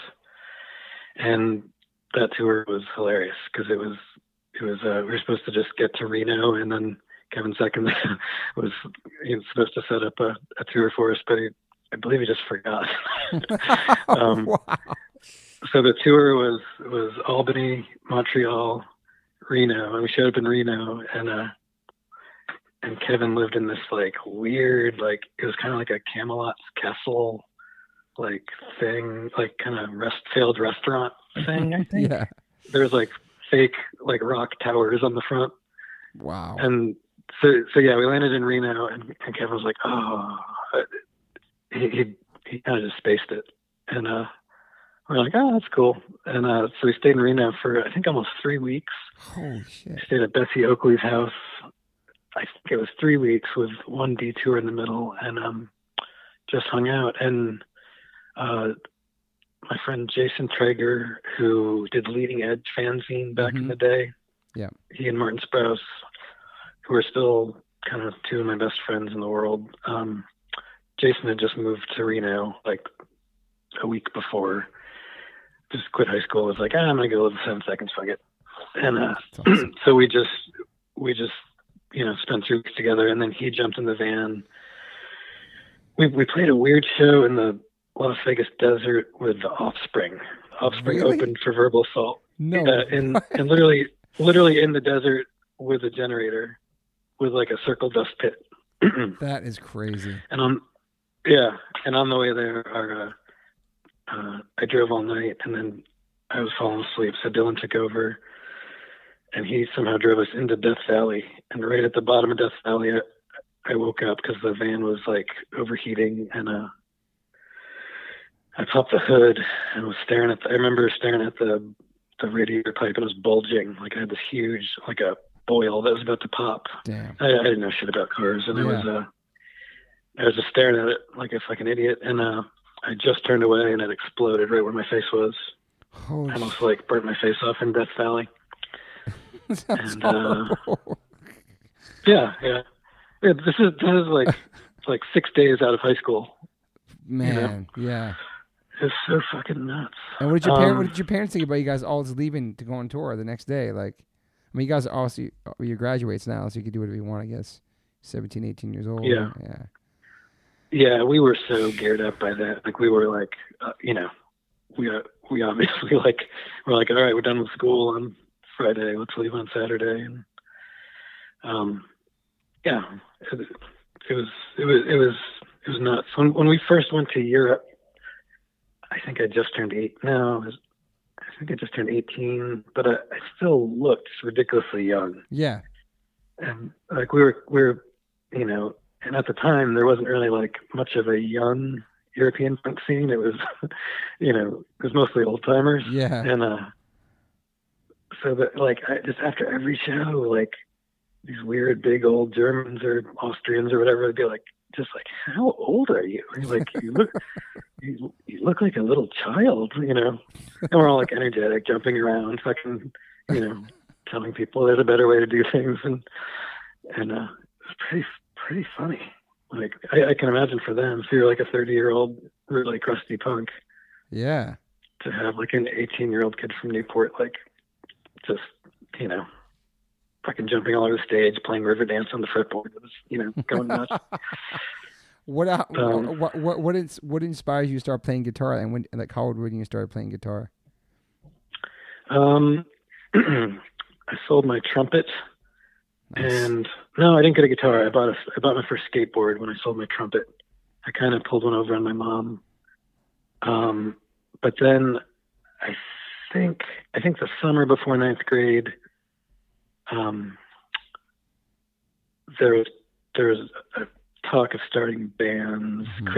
Chris was talking about it, and I remember it was kind of like in like junior high. It was kind of like Chris was probably my best friend, and then there was kind of the other like some other cliques that were kind of more popular, and I was kind of like in between, kind of like the D&D nerds. Like Chris was the dungeon master, mm-hmm. and then like I think I was like partially trying to be like popular and kind of failing, and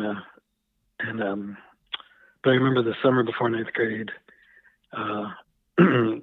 it was sort of between Chris and this other, like one of the popular kids, like which band I was gonna join, and so I got my guitar right around then. I still have it. It's in my kind of weird barn. It's just this weird brown guitar. I think it was an Eddie Van Halen copy thing with it still has an SSD and Minor Threat sticker on it. That's awesome. But I played out of a old stereo. You probably remember, man. You were at the early practices. I got pictures of all you guys in the practice in the basement. I was going to send to you. I mean, you were there. You were there. I kind of remember, like, because I basically lived at the Joneses' house. Yep. You know, I'd walk home with them because they were near Rogers. And then, you know, so I was there every day. We were practicing almost every day. And then you showed up. What year did you move there? 83. Yeah. So you moved there then and hooked up with John Jones pretty quick. Mm-hmm. And like, so you were, I almost remember you as like competition for snacks. I remember like there's only so many snacks there. And then you sort of moved in too. And I was like, this little fucking guy is horning in on my snack zone. And I remember John sort of had a beef with me because I was always as soon as we got in the house, I was upstairs in the bathroom because that was my natural time to drop a stinker. And I think it was John's too. And I think he was kind of like, somehow I always beat him home. So I was always in the bathroom, like kind of stinking up the space. That is funny, man. Like in his own house, I like evicted him, like just my natural clock. Anyways, but yeah, I remember, I mean, you were there all the fucking time. I was, and you were like, kind of like a curious puppy, like this, like where'd you get that bandana? Like, how do you do those safety pins? Like, that's how right. do you do that in guitar? You know, like just so like fucking true. drill. Like, I was kind of like, you were fucking hilarious. I was learning. I was getting educated by you guys. You were a chatty little fuck back then, and like so curious. Like, it was almost irritating, but you were so adorable. It was kind of like, I mean, it was like having a mascot. It was like this, like, and he looked like a kid Disney would have put into a movie about like a kid moving to a town and falling in with like skateboarders at the beginning of the hardcore scene. Like, you look like you could be cast as that. Maybe not today, but back then I was like, yeah. I could see that. I got pictures of like, I'm gonna send you later. I got pictures of, like Chris shaving your head in the basement, like you guys do haircuts down there and stuff. Oh, like, wow. I got great pictures I of you have doing so few pictures from. You do? Yeah. I got great skate photos of you doing frontside airs and bonelesses. I'm gonna send you a bunch of shit. Really cool photos. Oh, I need those. And then me and you, I have it in my hand right now. 1983, we're both in Thrasher magazine. I got second place in a freestyle contest, and you placed in another contest, and it was at Narragansett. You remember that? Oh shit! I have the Thrasher in my hand right now, and me and you together standing on. Let me see what place you came in. I'm reading it right now. Me and you were standing on top of the deck together. It's a whole bunch of us. And remember, like Fred Smith and those dudes broke in, or somebody stole the trophies the night before, or some shit. It was crazy. Yeah. There's a big scrum. Like, someone broke into the shed. Yes. And I think it was the Dayton dudes. The Dayton dudes. Yeah. I forgot about that picture. I'm gonna say. I remember I won. There was a little street contest behind Lupo's the day that Reptile House played Lupo's. Reptile House is Dan Higgs's band. Yeah. Went on to Lungfish. Dan Higgs lives in fucking Olympia now. He does? Yeah, I see him all the time. DC. Great tattoo artist too. Yeah. He's actually drawing Flash again. He's not tattooing, but he moved to Olympia about a year and a half ago. Has a brand new little kid. That's amazing. I see him all the time. Every time I see him at the coffee shop, I get a parking ticket because like 3 hours go by and. Yeah, you were like a really good skater, man. Did you want to be a pro skater? Because you were really, like, some dudes just skated with us, but you were like really about it. You know what I mean? Like you were really great on Ramsden Street. Yeah. Thanks, man. I kind of apexed like, probably like 10th grade, 11th grade, and then I kept breaking stuff. When the ramps got bigger, I broke a lot of bones, and I kept fucking up my wrists and hands, and we were already touring so much. Yeah. I kind of made myself stop skating ramps, and then I wasn't. I appreciate that, but I wasn't really that good. I mean, I was pretty good. You're pretty good, but streetwise, yeah, but like I wasn't like Doug Sabetti good. All right, Doug Sabetti. And I definitely wasn't Fred Abong. Fred Abong. Me and Fred were close. Fred's just good at everything now. Yeah. He was like, he was just here like 2 weeks ago. I know. I saw him. I ran into him on tour with the band he's with. I ran into him at this Cure Deftones show like a month ago. It was amazing. Just randomly, I knew he was going to be there. Oh, nice. Yeah. Yeah. What was I going to say? Skateboarding. I do have a skateboard memory that might might blow your mind. Let's hear it. And that was, I was like probably like 84. I felt like ollie wise, I was sort of like, I kind of had the best ollie in Rhode Island for at least a couple months. Nice. And so I was like pretty aware of everyone else's ollie skills. Like in the back of my head, I was like Dickie was good, Sabet was good, but he was all kind of like with his funny bow legs. And for a couple months, I was just like, my street ollies were fucking really good. Yeah. I remember being on the bus going to Rogers. It was kind of winter. It was like November-ish. It was cold. And I remember we're going on Thames Street, and I look out the window, and you're skating right alongside the bus. And, so it's Thames Street. And so, there's a curb every minute. Yeah. Because the blocks are so small. And it was, I remember, I can't remember the name of the street, but I could point it out right now. You came off the curb, and you're approaching this other curb, and it's one of those old cobblestone curbs, and it's kind of a big one, and it was like kind of it leans towards you because it was so old and jagged. And I was like, you were like blasting, you were going really fucking fast, and I was like, there's no fucking way he's gonna ollie that curb. He isn't like, I knew your ollie like height, and you popped like one of the highest ollies that had been done in Newport, and fucking stuck it and just kept going, and I was like, what the fuck? And then I noticed, like, after you landed, you kind of were wiggling your foot really weird. And then I looked, and you had tied fucking bike tubes around the skateboard for fucking foot handles. Oh, that's right. Foot straps. Holy shit. You're so right. And I was like, motherfucker, for 10 seconds, I thought you like fucking totally eclipsed all skaters in Rhode Island with the sickest ollie ever. I remember the rubber straps. Oh my God, man. And then and I don't know if I almost feel like that's the last time I saw you in Rhode Island, because I don't know if I've ever told you, like, I see you, you have foot straps on an ollie. Man, I remember that shit. Oh my God. That is, I don't know why I did that. It's crazy. Do you remember skateboarding getting banned during the America's Cup races because that lady had her ankle broken, and we all protested and went to City Hall to try to get the law changed, and it worked? Yeah, skateboarding's not a crime. Yeah. Chris Jones was yes. Were you at City Hall? Yes. Yeah, Chris Jones was there. Chris gave like a speech. Yes. There's that picture in the Newport Daily News of, God, two of the Middletown dudes. It might have been Matt Patello. There was a picture in the Newport Daily News of like two Middletown dudes skating behind, what the fuck was it? It's the Christmas tree shop now, or it was, it's been a while. The weird mall, on Aquidneck Ave. I can't remember the name of it. But in this really weird skate spot, like I kind of didn't even know it was a skate spot. Gotcha.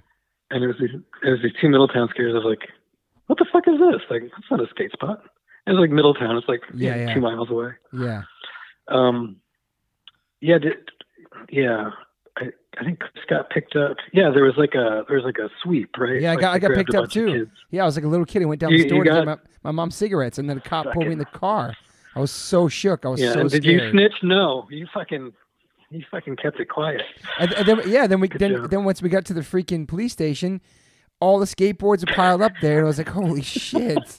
And then we did the most punk thing, and we fucking went protest against it and went to City Hall. And then, because we had those skate banks, we all skated those banks, man. That was so cool. Yeah, that was pretty good. Fuck, man. And then I go ahead. I feel like Mr. and Mrs. Jones were kind of cool about it. Yeah, they were. Yes, for sure. Like, I think they had a part in, like, elevating it a tiny bit. Yeah. They were so cool. That's why we hung at the house. It was so cool. His parents and his sister, Sarah. Just super cool vibes there, man, Oh God. Yeah. Yeah. I mean, just, Yeah. I constantly had the problem of getting home every night. You know, it was like fucking 4 miles away, you know, across like 4 colonial villages, and just get home in the winter somehow. brutal, man. It's crazy. Yeah. I want to talk about. When did you Go ahead. leave Newport? I left Newport. I'm sorry. What? No, it's all good. Let's see. I went to Newport 87, 87, 65. I was there for 4 years for high school, 85 to 88. And that's when I really got into skateboarding hard and trying to compete and doing ramps like Cedar Crest and Mount Trashmore. And really. Like, Oh, wow. So we left Newport as like these punk rockers wearing like Converse, what were shocking back then, and checkered thrift shop pants, all because of you guys. And we went to this small southern town because my mom got this job, and nobody was skating there. And then, you know, we were the freaks in the school, and we started going to shows in DC in the early 80s and be involved in that scene. So I got the best of both worlds of like moving to Newport, meeting all you guys, and really getting to skateboard and punk rock, and then going to Maryland right outside DC and getting to be part of that world too. And yeah, so it was really. So what year was Maryland? Maryland was 85 to 88. Yeah. I thought you left Newport like before. Yeah, kind of early. So that makes sense. Yeah, and so like, yeah. I want to talk about your guitar sound because I feel like your guitar sound on those records was the first. There was nobody had a guitar sound like you back then, and just the crunchiness, just something about your guitar playing, the riffs, everything. It was so ahead of its time, and it stood out so much. And I don't even know where that came from, but it's. I know you didn't. I mean, it's just your sound, right? Well, it was. I mean, some of it was honestly fucking just like, you know, kind of like magical luck. I was going out of DC a lot. I think the summer after ninth grade, me and Fred went down. My grandmother lived just like 2-3 miles away from the Discord house. Perfect. So I was going down to DC, you know, so I had this like cool out, like, oh, I'm gonna go visit grandma. So like my parents would buy me a train ticket and I'd just go down by myself. And the first time I finally pestered Ian was 1983. And me and Fred skated over there and you know, got the tour and just hung out, drank iced tea. It was like, you know, how fucking cool is that? It's amazing. And so I got to know all the DC folks really early, and then we recorded Learn with Ian. Yep. I think it was 11th grade, so 1985, I think. Was that a surreal moment? Because I'm sure you're a Minor Threat fan. Was that surreal working with him at that young age? And say that again. Was that a surreal moment working with Ian? Because I'm sure you're a Minor Threat fan, and then you're in the studio with him. Was that? Yeah, dude. It was hard to, you know. I think we were all kind of like, I don't know, intimidated is not the right word, but just you know, we're still really young kids, and Ian's a pretty forceful personality, and he's recording like our fucking precious babies, you know. Yeah. And like, you know, to this day, I was like, I kept trying to get him to get the guitars louder. Chris wanted the guitars louder, and he wouldn't. He was like, he was pretty stubborn, and you know, we weren't going to argue. Exactly. So I think that's why with Trial, you know, I was like, I'm not getting exactly what I want, and I was like, you know, it's probably the most like maniacal I've ever been. You know, I kind of just sat at the board, like I wouldn't give up the spot in front of the board, and Chris was with me. You know, he was like, we both wanted, like, you know, Trial.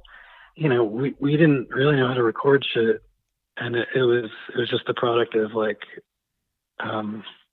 me knowing exactly how I wanted to sound. Yeah, I think I was a bit of a, like, maybe I was a bit of a dick, and I had more energy, so I kind of outlasted Dylan on the mixing and got what I wanted. To this day, it mostly sounds good, but I've come to realize, like, I didn't have to do that all the time. You know, like Dylan has so many magical parts on that record that you know, I could have backed the guitar off and let the bass kind of shine a little more. But it actually that record sounds really good. It sounds really good still, and it stood the test of time. And just the guitar, like there was first and foremost, there was no pianos on hardcore songs, and there wasn't the guitar sound like that I can remember. Oh yeah, you know what I mean. We were talking about the guitar sound. Yeah. Oh, so I was taking that detour to DC because one summer, I think it was probably '85. I was down there. Can't remember why. I think there was some show I had to see or something. Or maybe we'd played nearby, or maybe we just played there. I can't remember. It was actually, let me think. It was the summer of '86 is when it was. Yeah. So right after, probably after. No, it doesn't add up. It was after. It was before trial. Okay. It was probably about 6 months before trial. Gotcha. I was down there and I was hanging out at the Dag Nasty house, and and Brian showed up. I can't remember if he lived there or they just practiced there. It was mainly Roger and Colin. No, he lived there. Anyways, Brian showed up, and I, like, you know, obviously a fucking huge influence on me. Yes. And we're chatting guitar stuff, and he showed me the rack mount chorus that I think he used on Can I Say? Mm-hmm. And he's like, yeah, I'm trying to get rid of this. You want to buy it? And I was kind of like, do I want to buy the main ingredient in fucking the Can I Say guitar sound? And I was like, yeah, I think maybe I will. And I felt like Bilbo Baggins, like stealing the ring out of Gollum's cave. I was like, fucking ran out of DC with it. And so cool. Like, if there was ever a movie of my life, it would be the moment when I brought it back to the, the practice space we had up on Bellevue. Tom Gorman had just gotten his Mesa Boogie amp, and they shared the space. Maybe he was playing bass. No, I can't remember. What the fuck. Yeah. Tom Gorman was there with the brand new Mesa Boogie. I had my Marshall half stack, and I looked at the back of the stereo chorus, and there's two outputs. And I was like, there's two outputs. And so I plugged it into mine, and it sounded cool. And then I was like, plug it into the Mesa Boogie too. And he did. And we're kind of like huddled in front of the amps, and he plugged it in, and I started playing Running. I remember it. Wow. Like it was 5 minutes ago. I played the riff to Running, and I remember, like, I was sort of stunned because like it was in stereo, and like it just immediately sounded fucking colossal. Yeah. And I remember I looked at Tom, and I remember Tom's face.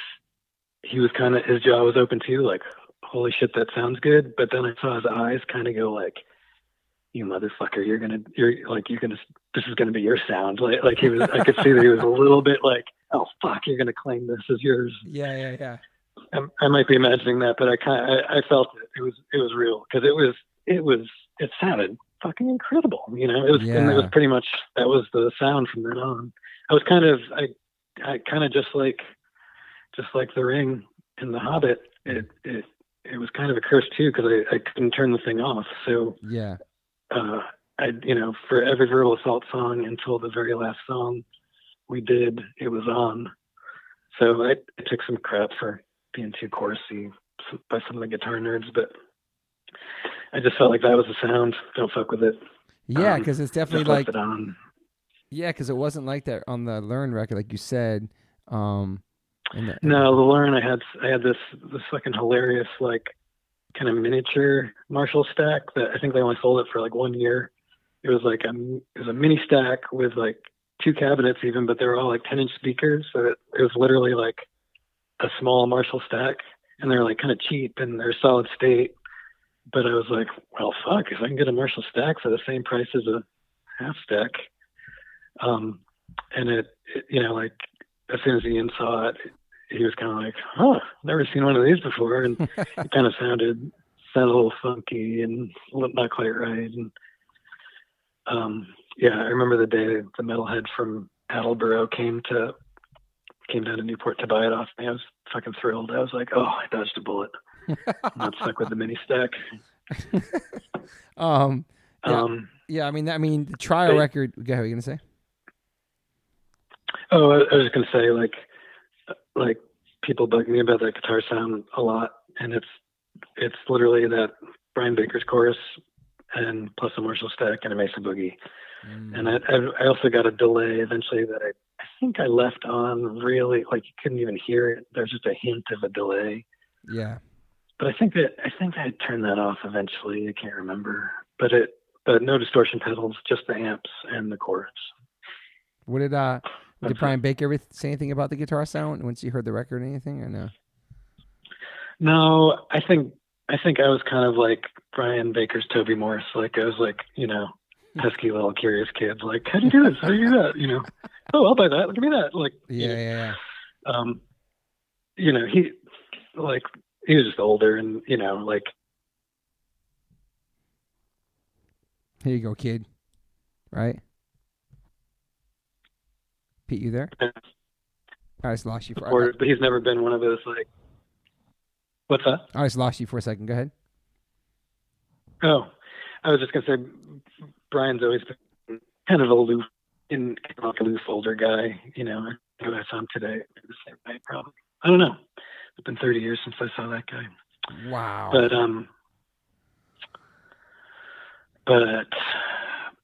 yeah. So I don't know. I got the vibe from him that we were pesky younger kids, and then we were kind of married at the hip because then we got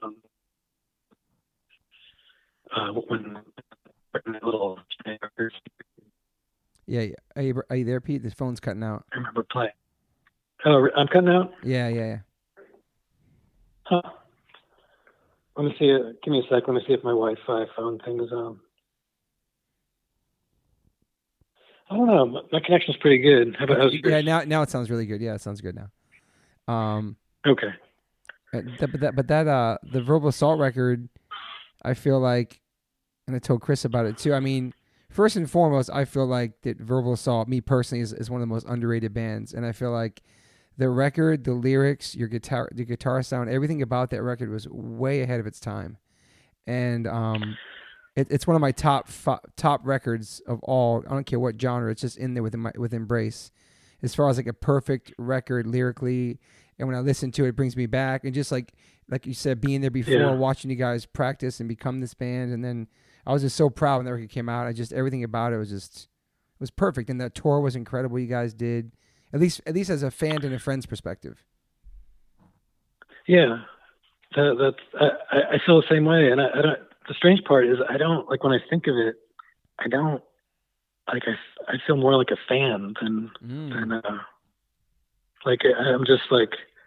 I mean, I'm very proud of that band, and I've like Chris's lyrics. I feel like the trial lyrics and on. I mean, I don't know. Actually, this is my main feeling about Verbal Assault. How the fuck did we do that at that age? Mm-hmm. With the resources we had, and like, where the fuck did Chris come up with this? I mean, those lyrics, they're not dated. They're like, they actually make almost more sense to me now. Mm-hmm. Like when we were doing them, I felt like Chris was kind of like projecting outwards about like future stuff. And now that I'm an older dude, I'm like, I mean, the sentiment is, it's a lot of those lyrics. I'm almost. He's cut out. Yo, Pete, lost you. Yo, Pete, I just totally lost you. Are you back now? Okay, here you are. Okay. Damn it. I know. You started talking about the lyrics. Supposedly I'm on Wi-Fi calling. About the lyrics. What are you saying about the lyrics you were saying? The lyrics were, I just don't know how he came up with that stuff at such a young age. So mature and adult. It's crazy. Yeah, bizarrely so. Like the song "Heal" always comes to me. That's just always in my brain. Like, I feel like I didn't know more now. Like, and honestly, like, not to toot on the horn, but musically, like. Hey Pete, I can't hear you anymore.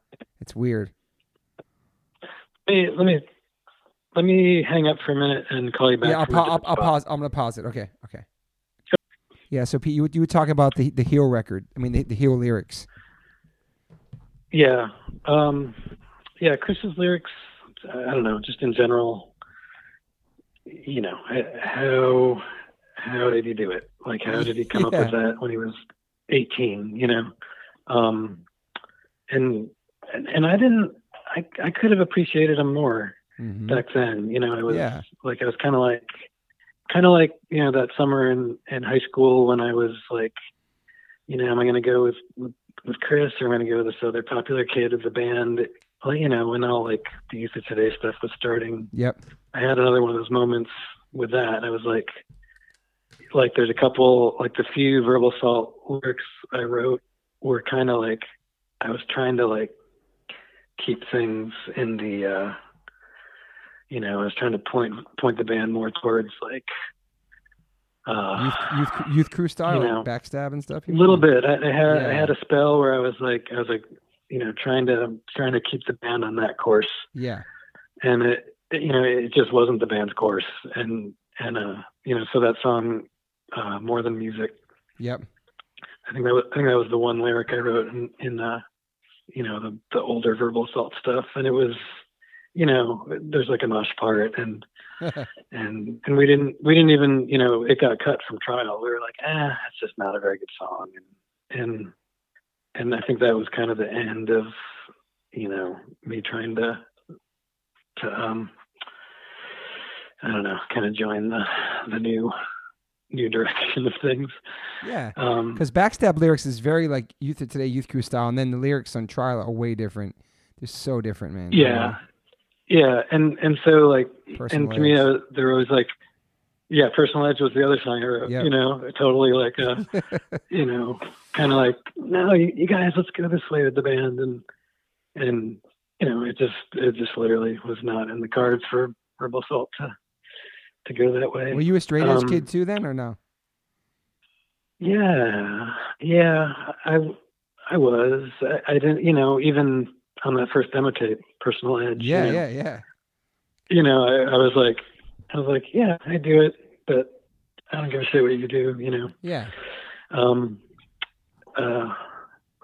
You know, so that was, you know, 9th, 10th grade. You know, I was already like, this isn't a big enough deal for me to, you know, to not check in with other people. Like, that's not the deal breaker for me. Yeah. You know, one thing I remember you did, sorry, Carp, one thing you did that I'll never forget, I don't know where I was with you, a store somewhere. I remember you telling me you were looking at, I had something in my hand to eat or something, and this is before I went vegan or vegetarian, and you were telling me that if something has 5 or less ingredients, that's okay. But anything more than 5 ingredients, you know, stay away from you. I'll never forget you telling me that. I don't know where the fuck that was, but it really stuck with me because you were like on some sunflower seed shit. You on some like real, like, I don't know. You're like, I don't know if you were vegan back then, but you like schooled me on that, and it stuck with me my whole life, man. Like all the stuff, the ingredients in it. It was pretty amazing. I might have been fucking with you, but no, man, you weren't. I don't think it's actually good advice. Yeah. Yeah. That's weird. That's kind of my wife's thing now. Like, okay. She's in like the organic certification world. That's awesome. She like certifies organic farms and stuff, and like that's her like holy grail is like too many ingredients in food and like processed foods. She's like, that's awesome. That's really strange. You said that to me. Yeah. I was on the vegetarian thing really early, and it was cousin Mackay. Yeah. It was I guess when we were recording Learn is when I remember it, because we were all at like, it was like at Denny's. I can even remember where it was, and we were all eating, and I think he wasn't eating, or he was eating something weird, like just a salad. And he kind of quietly gave us the vegetarian talk, and Chris sort of like Chris wasn't having it, and kind of like, he's like, no, that doesn't make sense, and Ian was like, yeah, it all makes sense, and You sound like, and they kind of had a little thing. I remember Ian bringing it up later, years later when I lived there, and I was like fucking listening hard. I was like, yeah. oh my god, there's a new thing to be, and so like, yeah, I don't know, yeah, that was kind of the deal breaker for me. It was just like, all right, fucking Ian's right about everything. I guess I'll do this. Totally. I remember going to the fucking, I can't remember the name of it. I remember having my last chicken wonton at that Chinese restaurant right off Broadway. Wow. I was like, this is it. I went by myself. I was like, this is gonna be my life. It was my favorite thing in the world. Yeah. So that was early. I don't know if you want to get into the whole story, but it'll break your heart because I'm not vegan now, sadly. But how many years did you go for? My kid. I was vegan for 10 years, like 86 to 95 ish. And then, if you knew me at that time, you would have thought I was like a sickly hypochondriac. Turns out I kind of was. I found out later. Long story short, after college, I've been doing construction basically since 95, full time. And after about the second year of just like doing carpentry full time in like the cold, wet, miserable winters here, I just felt fucking dead. Like every day I'd come home and just like curl up in a ball, and all my joints were like miserable and no energy. And it's a terrible story for vegans. I hate telling this to vegans because I feel like I just drove over their pet. But I got tested for all this stuff, and I'm like highly allergic to wheat, soy, and basically everything you need to be vegan. Yeah. And the doctor was like, yeah, your inflammation levels are like higher than an old man that's had 5 heart attacks. And damn. So I started eating fish, and then immediately like felt kind of great, and like all the inflammation stuff went away. And interesting. Yeah. But the slightly amazing part is that just this year, both my daughters are like, fuck this, we're vegetarian. Oh shit. So now like it's fucking 1985 again for me. Like, and I'm kind of just eating it. I'm just like, because ethically that's where I'm at. Like, and I'm kind of like, well, we're all going to die somehow. I might as well just, so I'm strangely more vegan now than I've been in a long time. It's a way easier to be now too. There's more options, I think, than there was back then. Yeah, but as my wife always points out, it's like all the processed stuff. Yeah, it's too much. It's a 5 ingredient thing, man. Yeah, exactly. You know what I'm talking about. Yeah, you schooled me on that. Yeah. So I'm not vegan. I hate to tell you that. No, it's all good, man. No judgment. Yeah, I know. But you educated me on that back then. So I mean, you got me on a good path when I was younger. That's pretty awesome. Yeah. I mean, yeah, strange. Like, I mean, so well, I don't know if this even fits in. So like what I do now is like I build these like kind of super energy efficient houses. The bicycle home building? Yeah. So we're like building, like the house that is finished for us is like it basically doesn't need heat, and it makes all its own electricity. Solar? And, yeah, all solar. So it's a full like net zero house, and we're getting rid of all the gas cars and getting electric cars. So it's kind of like we're making our own gas, and it's amazing, man. Yeah. So it's the exact same ethics, you know why I'm sad I'm not a vegan. It's like, just I'm really concerned about the dying planet, obviously. And yes. and I'm not a vegan, but due to laziness, it's just like it was also when I found that out, it was during a rough spell. Kind of both my folks died the same year, man. 2011. Sorry, that's Dad, heavy. Yeah, it sucks. But they were, they weren't together. But they sort of seemed like the same person at the end. They were both having memory issues and, kind of all those like dementia related things. Yeah. Inflammation's a huge part. So when the doctor was like, your inflammation levels are fucking crazy. Like, I'm looking at like my old parents that aren't doing great. And, then I'm looking at my young kids and I'm like, oh, I don't want to be like this for them. And yeah. So it was, it wasn't a light decision, but, just something I had to do. Yeah. How old are your daughters? 16 and 10. Awesome. Yeah. That's fucking funny. Yeah. My son's 16 too. Like he's been raised vegetarian his whole life, never had meat. And he's like super like about it. You know what I mean? Like we go to pig vigils every week and feed the pigs at the slaughterhouses, and he's getting kids to come from the school, and he's super compassionate about it. And, it's just awesome. Nice. Yeah, there's a lot of kids who are like that now these days. A lot of these kids are so focused on the planet now too, and it's interesting to see, So is he like?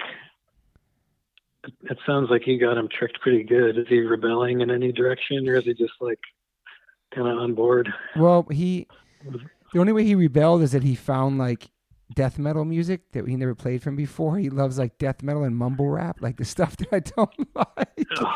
So he grew up on hardcore and punk and hip hop. Like he knows the roots of all this stuff. But then, on a festival we played with Slayer like 2 years ago, he went and checked out Slayer for the first time. He's like, oh, this is pretty cool. But then he went to this side stage and this band Fit for an Autopsy was playing. And he's like, oh my God, this is my shit.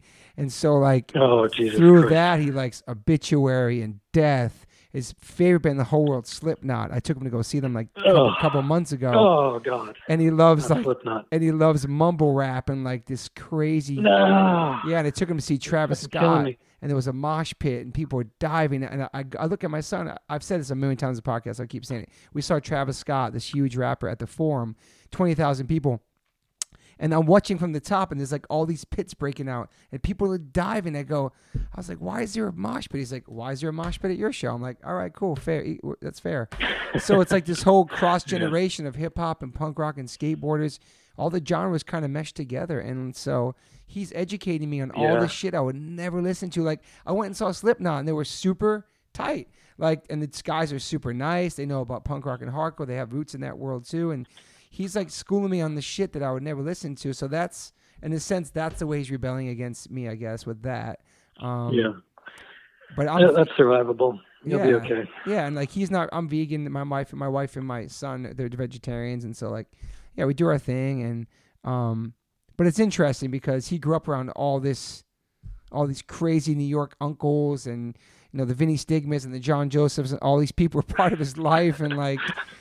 That's amazing. It's crazy. Like, and he, and now, I don't know. It's just, I came home like 2 weeks ago, and he's like in the kitchen listening to Madball. I'm like, what are you doing? He's like, oh, I like this song. I'm like, dude, you know these guys. You grew up with them. You could give a shit about them when you were a kid. He was, yeah, but he's like, I like it now. I bought it. I got off of iTunes. I'm like, cool, respect you. So now he's like listening to the music of his uncles. They didn't care about it a long time ago. It's really interesting, man. It's very It's cool though, but all right, so back to Verbal Assault. So, wait, Trial, amazing record comes out. You guys do an amazing tour on that. I remember seeing a couple shows on that tour. And so we toured for a long time. You did. Were you like not working? Were you like not doing college at that time? Were you not doing any jobs in between? No, me and Chris didn't do any college for 2 years, and then we did. I think we both did a full year, and then we skipped the next fall, and that was the first time we went to Europe.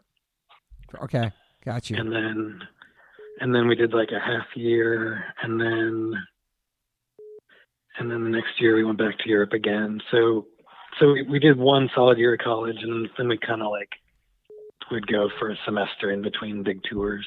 Got you. And probably should have just not gone to college, but it was just already had its momentum, and I was going to school in DC, so I was pretty psyched. Yeah. But I remember some of those shows were like, I mean, there was so many great shows, and I remember being able to see you guys in DC area, and I think even once I moved to New York in '88, I seen you guys out there for sure. Yep. But like, so after the trial record, and you toured on that, was it straight into the studio for the next record? On? No, I remember that took a while. Yeah. It was. I think that took a while, and it was only 5 songs. We just didn't have all that much time. But I think, I don't know, putting out 5 pretty good songs was fine, you know. Yeah, they're great. Yeah. Yeah, I love that one. What was I going to say about that one? Well, Chris was saying you guys are heavily influenced by the Quickness record at that point. He was. Like the half times, and he was saying I think maybe I Against I. No, I Against I. I Against I. Quickness. Yeah, Quickness. I think we all didn't really like. Okay, it was I Against I. Yeah, I Against I was like the biggest thing that happened to that van. Like it was just, we just listened to it all the fucking time. We kind of chased on tour. We knew where the Bad Brains were at any certain night, and we made a bunch of their shows. That's awesome. I remember this one in New Orleans. We played in like Hattiesburg, and then like I can just packed up. It was like probably the only show we didn't stay and talk to everyone after the show. We just like threw shit in the van, drove back, and missed the exit, and like we had to get shot all the way out past that swamp on that long causeway and turn around and come back. And literally like walked in right during a fucking HR backflip, and it was like, damn, another fucking magical moment. Bad Brains was like, it was like my Grateful Dead. Like I would do anything to see him anywhere. And Dr. No was gonna produce Trial. I think Chris mentioned that actually. Yes. Yeah, that was in the works, and then they had to. You cut out, Pete. I lost you. I just lost you again. Oh, damn it. So Dr. No is going to produce Dr. No's going to produce it? Yeah, he was going to produce it. They had the tour. It didn't work out. It's probably good. Yeah, I lost you again. Ah, fuck. Now you're back. I have a great connection, but... Go ahead. So Dr. No is going to produce it. Are you on Wi-Fi calling? No, I said we connected right into my computer through my my Focusrite. It goes right into my GarageBand. Oh, interesting. So Dr. No. Yeah, it says I'm not on Wi-Fi calling now for some reason. Let me hang up for 1 minute. I'll call you right back. Okay. Dr. No was going to produce Trial, and it was pretty far along. And I think they were going to Europe or something, and it didn't work out. And ultimately, probably good. Like, yeah, sounds good. Yeah, I think it great. Yeah, but Chris, I think it needed it. Chris was saying how like he realized that you didn't have to play super fast to be powerful, and it was interesting how like you could have half times in those breakdowns and those slower songs and still get the message and still get the energy. You know what I mean? Like that was something interesting to him. Yeah, by Trial, I was sort of sick of, like, I was kind of sick of fast music.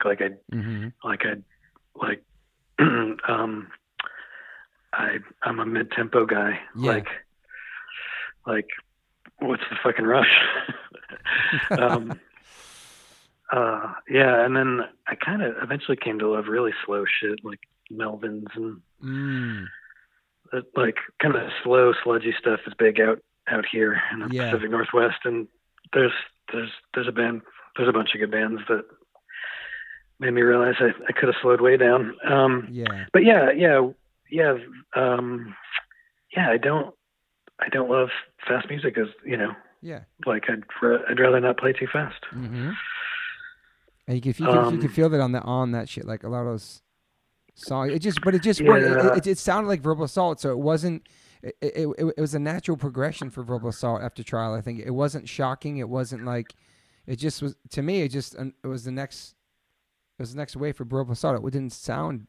It wasn't like a big crazy thing. Yeah, the couple songs on were like Anger Battery. I thought was probably our best song, and and not like just some like it was just kind of a magical fucking song. Like I don't know where that riff came from, but it was the summer we were just we'd all meet up early in the morning and jump off this one cliff in front of Doris Duke's house. Oh, wow. It was like it became like a thing. It was like a daily thing. There was like maybe 8 of us, and it just became this like almost like this practice where we would just meet up.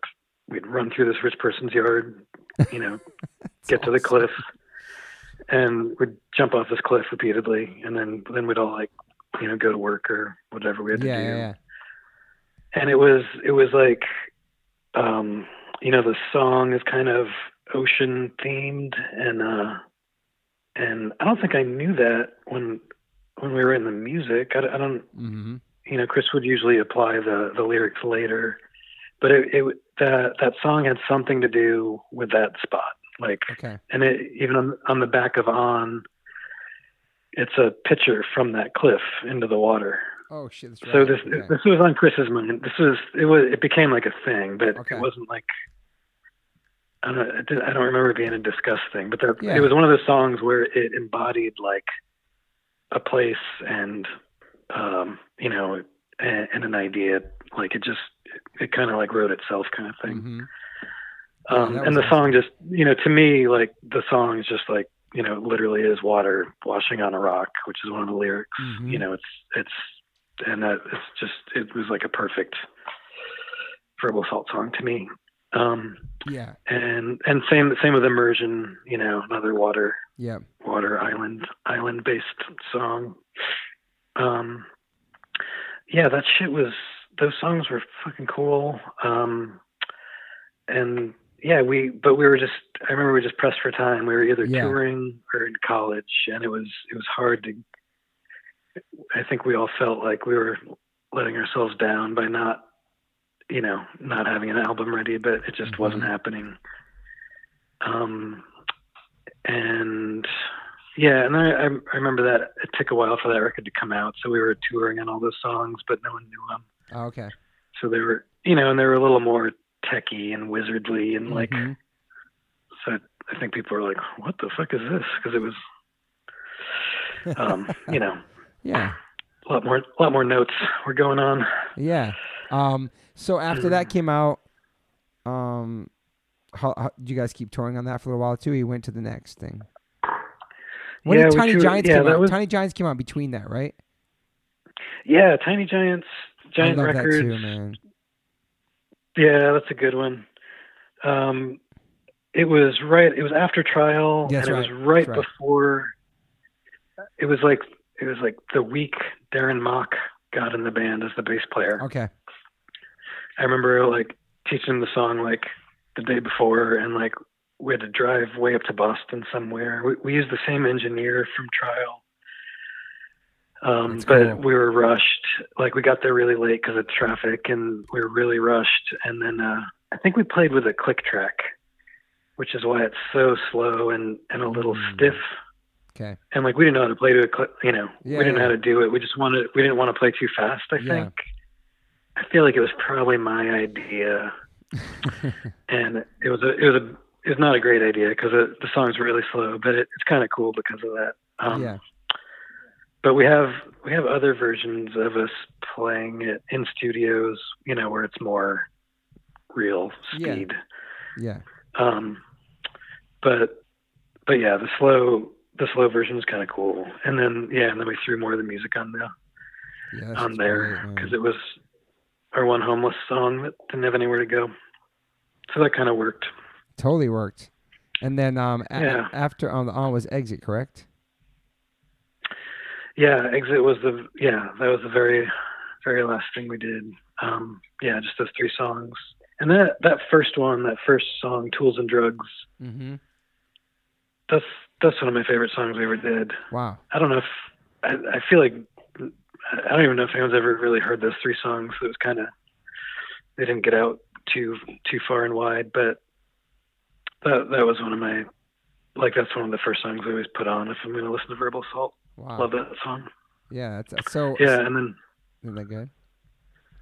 Yeah, and then just the actual title is kind of like me and Chris's directions right after. Just got into building, and Chris wrestled with some demons for a little while until he figured that out. Yeah. So it was just kind of strange. Another kind of Chris Jones prophecy thing. Yeah. So what year did that come out? What year was that? I think 92 or 90. Yeah, I think so. No. Too. Before that, no? The last show was 93, and I remember we played those at those last couple shows. Yeah. Yeah, those last couple. I saw a video a while back of one of the last shows, and there was a lot of fucking 6-minute like sound Odyssey songs like going on. There's like a lot of like some pretty like the 3-minute songs out the window by then. We were fucking really exploring the space. Yeah. And so after that show, what happens to everybody? So everybody goes their own way and does, because I know you moved to Olympia, Washington, what, 94? I'm trying to figure out. Well, I moved to DC from 88 to 94. Okay. Yeah, I moved to Olympia New Year's Day, 1994. Wow. Okay. And why there? So, the school. Okay. So I'd been doing in DC. I was in that band Rain Like the Sound of Trains. Yep, that's right. Kind of hippie freedom rock jams, Mm-hmm. and we toured a lot. Worked our butts off. The band never took off. Yeah. It was kind of another musically challenging thing, I think, for a lot of people. But we were kind of wrapping up, and then we got some old friends offered to book a tour in Europe, and we had already kind of decided to finish the band. But we're like, well, fuck it, let's do this last tour. And it was sort of the first fun tour we did, because we weren't like, we knew it was our last tour. Yeah. And there's like all the stress was gone, and it was this really, really fun European tour. We played a handful of shows. I remember it was a weird time. It was when kind of everyone was getting signed to major labels. Mm-hmm. Punk rock was breaking and shit. I remember that. Yeah, and we knew, like, we didn't exactly have any hot offers on the table, but we knew that wasn't a direction. And so we knew the band was breaking up. We were on this fun tour. I remember playing with Jawbreaker a few nights. Nice. And they were right in the fucking storm of all that. They were like getting courted, and then they were getting just trashed by everyone for even thinking about signing. Yep. And I remember, like, they were fucking miserable. Like, it was like, I felt sort of bad for them. Like, oh, you guys cheer. I remember loading out into our vans, and our vans were parked right next to each other. I can't remember the tape, but there's one tape that we were all just fucking crazy about. Mm-hmm. And we were playing the tape, and like a kind of comedy mosh pit broke out in our van. And I remember being like upside down, like face against the glass, like a foot away from Blake. Blake was sitting in his chair, like looking into our van, and we were having a blast. And he just looked like he just needed a hug, and like he's so sad and bummed. And I was like, man. Oh, buddy. They figured it out. Chris from Jawbreaker lives in Olympia too. Oh, nice. We just played old guy punk rock poker a couple nights ago. Nice. But I remember I brought that moment up because I remember knowing I was going to go back, I knew I was going to go back to Olympia and finish school. Mm-hmm. I was kind of turning the page, musically, kind of starting out on this new chapter. I was kind of just like tired of touring for so long. Yeah. My ears fucking were, like tinnitus pretty bad, and Oh shit. and then we got. Oh, this is an interesting story. This is a fucking weird one. So we got back from that tour. We recorded our last 4 songs. I remember it was like a day or two before Christmas, and we were recording at Jeff Turner's studio, which is right next to the Black Cat. And Sunny Day Real Estate was playing at the time, their final show ever, Wow. right next, at the Black Cat that night. Yeah. So we finished recording, went over there. We knew those guys, and saw the show. It was great. And then after the show, me, William, and Nate. William's the drummer and Nate's the bass player. We're hanging out in the bar we were there for a long time, and I was like, I'm moving back to Olympia in like 2 days. And they were like, holy shit, this is the night their band broke up, and they're like, holy shit, we should start a band. And I was like, fuck yes, we should start a band. Like, I really liked Sunny Day Real Estate a lot, and I knew Nate jumped in the Verbal Assault van once, like way back, like 87. Mm-hmm. And I remember we drove him and one of the dudes who's my best friend, one of my best friends now, Lenny. We drove them to Canada because I wanted to go to that show. And I remember like pulling up to the border, and I was like, "You guys don't have anything weird or any strange histories?" And Nate, who was like super quiet and like kind of shy, I just remember saying like, "I have an arrest warrant for throwing a cinder block through a McDonald's window."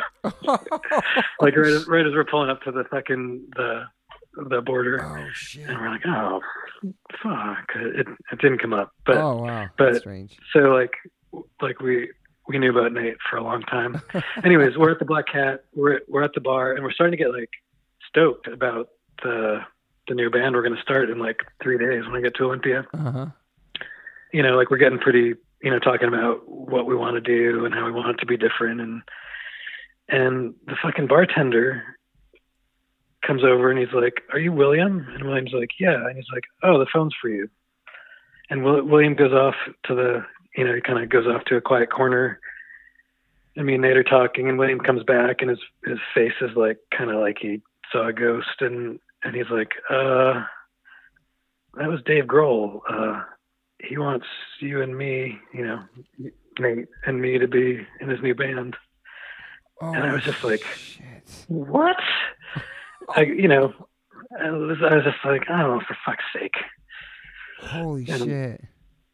Yeah. So then, I was like, "Well, that's probably a better gig than I can offer you." So, Wow. So yeah, they joined the Foo Fighters, and then, but me and William started playing anyways. Yeah. When I moved out, and I sent you that stuff. Yes. It was just a little homework for you, just Yeah. and so we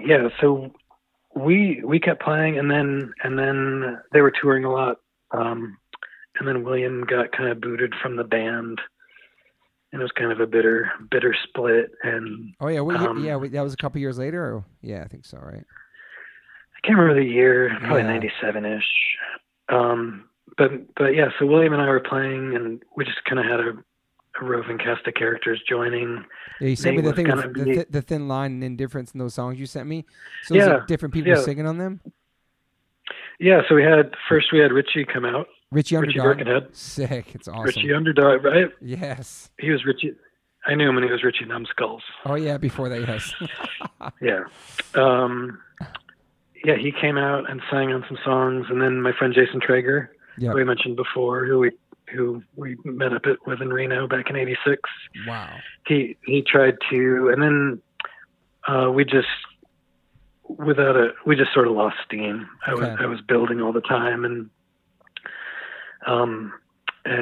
William started. I think he moved away, and he was having a hard time. I think with like the Foo Fighters stuff was Yeah. fucking with his head.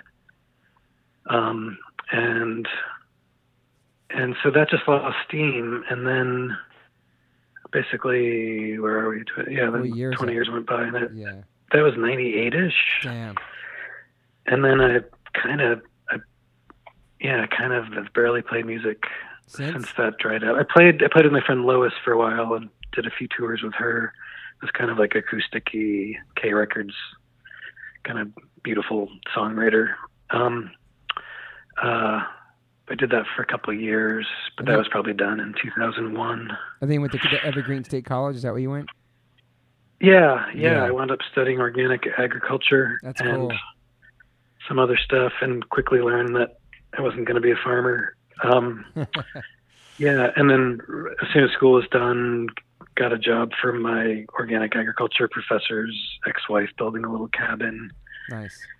And and now fucking 20-some years later, that's just what I do. Yeah, that's amazing. And then when did you become a dad? So, 16 years ago, I guess. Yeah, 2002. And then, is that right? 2002. I was a little slow on that. My wife was like, either you're going to do this or I'm going to go down to the docks and find a sailor. How many years you guys together for? What's that? How many years you guys together for? 95. Jesus. Yeah, 24 years. You know what's fucking crazy is that I'm going to be married. Well, my son's 16, and I'm going to be married 25 years next year. So it's right next year. Married 25 years? Married 25 Damn. years. Yeah, dude. Yeah. Wow. It's fucking crazy, man. Yeah. Yeah, I'm fucking stoked. I got so lucky. Me too, man. My wife is awesome. We're very, very lucky. And the building stuff, you just taught yourself? Were you always like a handyman kind of kid? I mean, like, how'd you learn that stuff? I kind of blame fucking Ian MacKaye. Okay. I feel like he launched both of my careers. Like, Recording Learn obviously gave us a fucking huge push out the door. Totally. And then when I moved to DC, how did it happen? They were Joey P, the Fugazi sound guy, and John Hanson were tearing apart the living room. And then I don't know why they stopped. I was going to be their helper. Yeah. And then they I don't even know why they bailed. They both sort of bailed. Yeah. And Ian's like, he's like, well, it's up to you now. And I was like, I don't know if I know what I'm doing. And he's like, you'll figure it out.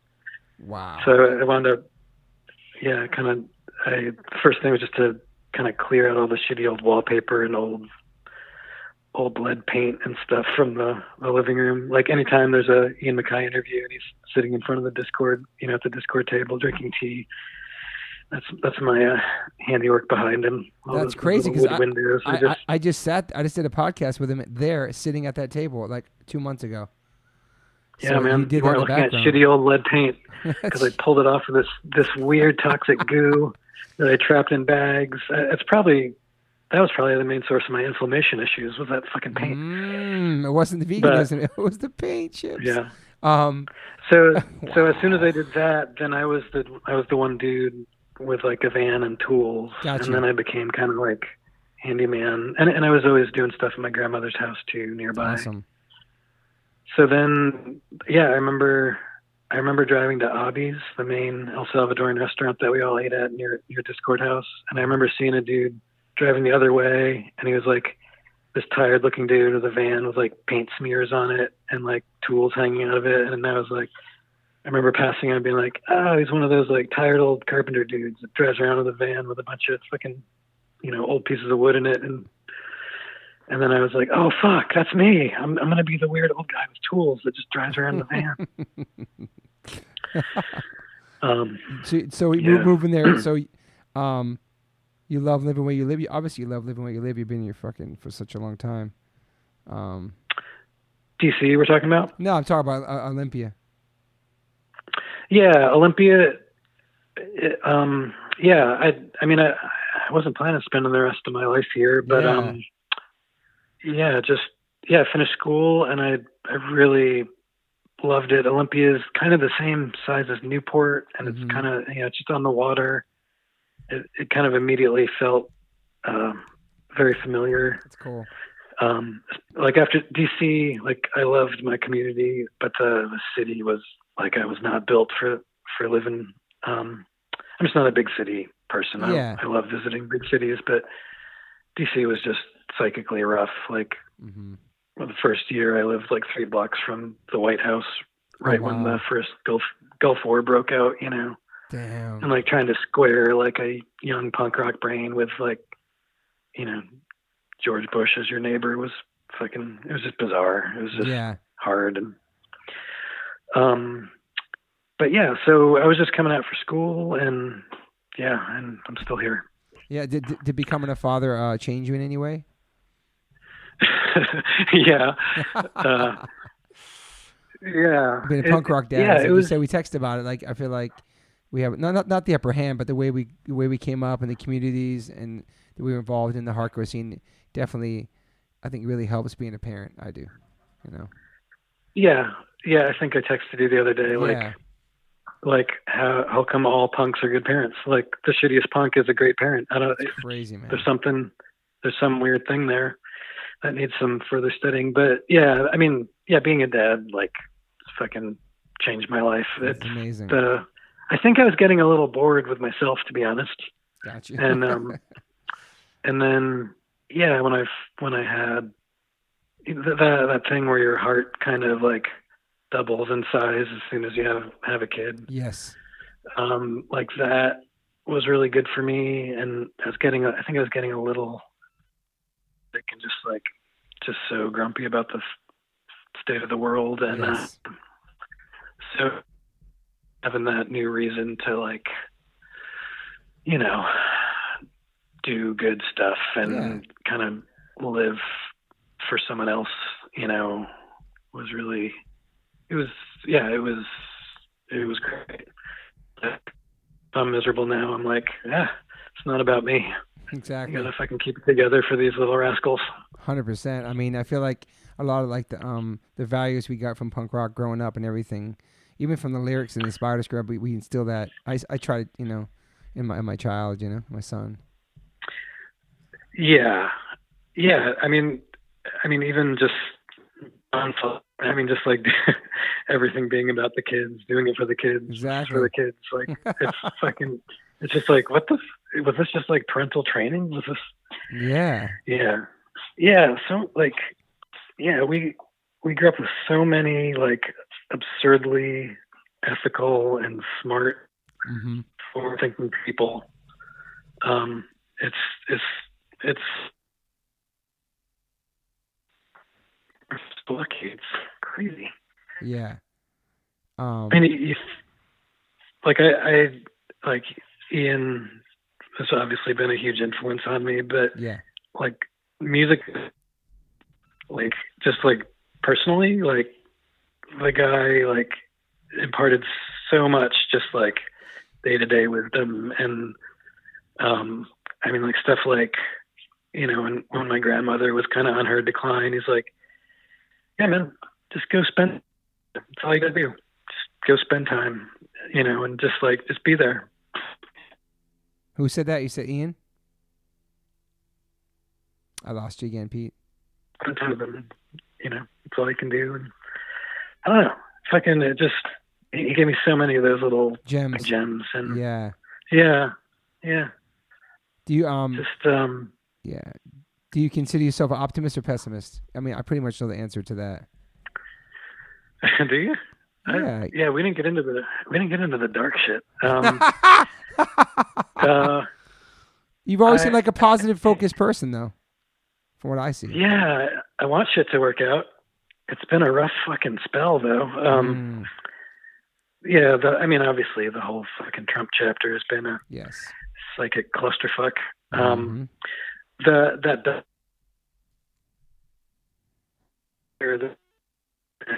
I don't know if I can fucking deal with this. Like, I was losing my shit, and he's like, I'm pretty sure he's just like doing psychological warfare. He's just like, it's just like honestly, you know what it all is.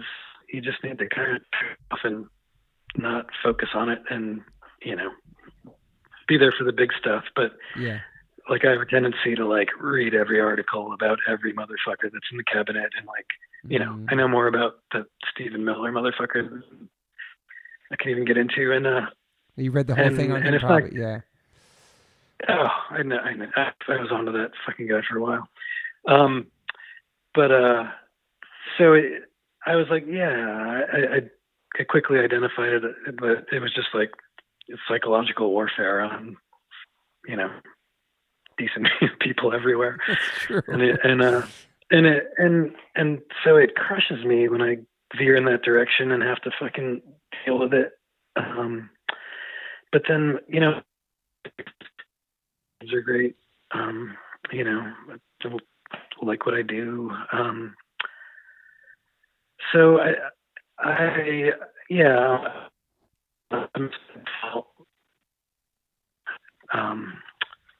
a dark side that I'm on high alert, I think is what it is. Like, fucking hate Nazis, man. I just fucking hate them. Yes. And I've always, it's always been a concern of mine. Yeah. So to be alive right now and have them, you know, just to have that segment of the human population kind of ascendant is a shitty backstory that I constantly wrestle with. Yeah, for sure. But I mean, any old dad will probably tell you that the younger generation is just fucking pretty cool. Really cool. They seem like they're not getting steeped in a lot of the bullshit we were. I The agree. news. I'll get into that kind of fake reality that, you know, navigate that, and my brain is just wired to kind of navigate the bullshit reality with what's actually real. Yeah. And it seems like the younger generation just doesn't, you know, they know fucking women are equal. They know, Yep. you know, racism's bad. They're like they're starting at a different place. It's like skateboarding when like you see a young kid doing crazy flippy spinny trick. Like you start at a different place, you know. Yeah. Like you probably can't do kickflips. Nope. But anyone that skates now, that's the first thing they learn. They're just like, badoosh. And you're like, what the fuck? It's so true, my son. So yeah. I'm like crazy Smith grind kickflips Mm-hmm. where, you know, our generation couldn't even think of them. Yeah. That's a pretty good freaking closer. It's a really good closer. Yeah, well, I have one more, might be a hard answer for you, man, because I always ask people, but do you have any regrets? Huh. Regrets. Huh. Yeah, some people say no. I mean, some people are like, eh. God, I'm sure I probably have a bunch of like irritating little ones. Yeah, but nothing that's like major. Major, like big regrets that I would talk about on my deathbed. The only thing that comes to mind is like sometimes I wonder if like I'm like now I'm like a builder. I just build stuff all the time. Yeah. And it's really cool, really satisfying, and I'm doing like stuff that ultimately. But sometimes I just wonder if I'm supposed to be doing something else too, like some other. Like when I moved to DC, I was just studying political science, political philosophy. Yeah. I thought that was my path, and quickly I was like, this sucks. I have this itch that's just not scratched. Like maybe I should just join the city council or do Join the what? I don't know, like city council or fucking congressman or fucking yeah. like there's like this part of me where I'm like I was maybe gone that route. Yeah. a little bit, but I would hate it. I would fucking hate it.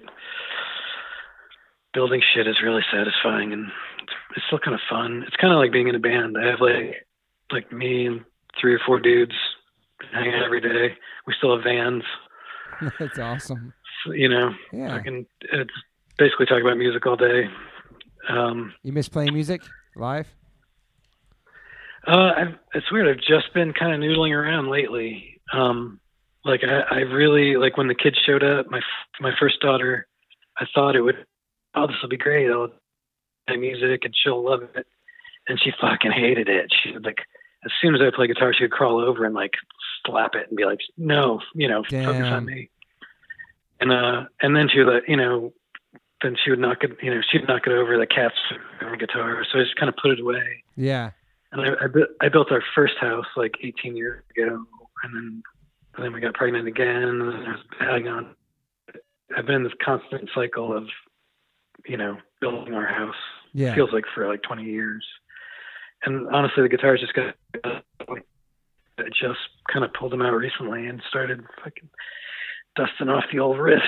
I know. Chris had mentioned there's a possible maybe that there could be possibly in the future, a show. Who knows? It's kind of on him. If he can still do the trial scream, then we'll talk. But that's, honestly, I could probably just hold up like a picture of like Mitch McConnell in front of him, and he would fucking do the trial scream right away. That'll definitely work. Chris hates Nazis too. I think we all hate him. But he said there's a possibility that like there could be possible, down the road. There's been murmurings, but yeah, it would take a lot. But honestly, it wasn't on the radar. There's been murmurings, and it honestly sounds really fun. Yeah. Sound fun. It sounded like nostalgic, and I'm just not a nostalgic person. But I've had that dog, dude. I've had like in the last couple of years, I've had so many like joyful moments at reunion shows where I was like, if you could bring some form of pleasure to old grumpy punks, maybe you should do it. I mean, I like the go ahead. The Jawbreaker played in Olympia, and like it was like I was fucking weeping a couple times. I was so happy, and they like raised like $15,000 for the night that Chris, the bass player, actually works at, and it was just so fucking sweet, That's awesome. And there's been a bunch of those. Even when Fred came through, Fred and Kristen played a couple weeks ago, and it was totally heartwarming. Yeah, to see my friends playing music. I'm not like wedded to like the concept of my old bands now. It's just like it's actually just playing music with people you like, and not a big fucking deal. But for a long time it was like, oh, we don't, early on, me and Chris were like, we'll never do it. And it was really just because like back in '88, like the Descendants would reform and they'd do it, and it didn't seem cool. It was, I don't know why I said the Descendants. That was just the first thing that came to mind. Yeah. Like these old bands would like show back up, and we're like, oh, they're just doing it for money. They should be murdered. And we were just busy. And, now like seeing like old friends play great music is like, that's really fucking good for me. Yeah. So if Chris could pull it off, and like I know the other, Doug and Dale would do it in a fucking second. Yeah. Yeah. And those guys are they still just like fucking jam all the time. They're just like constantly playing music still.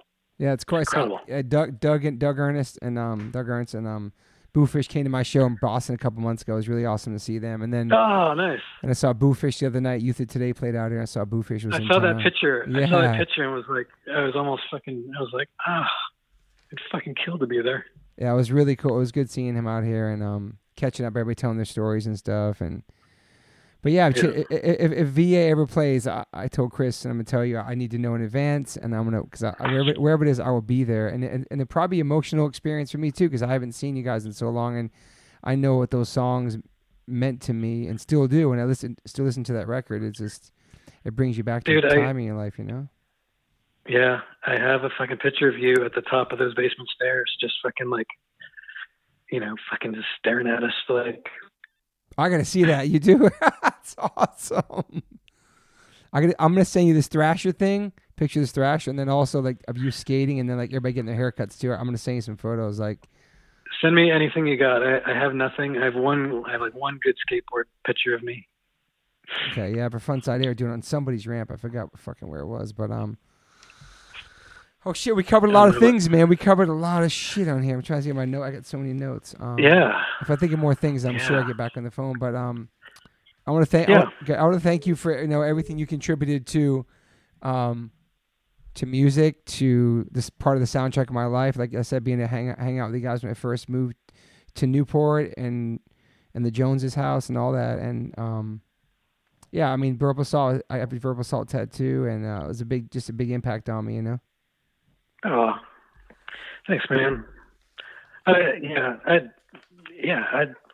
know what to say.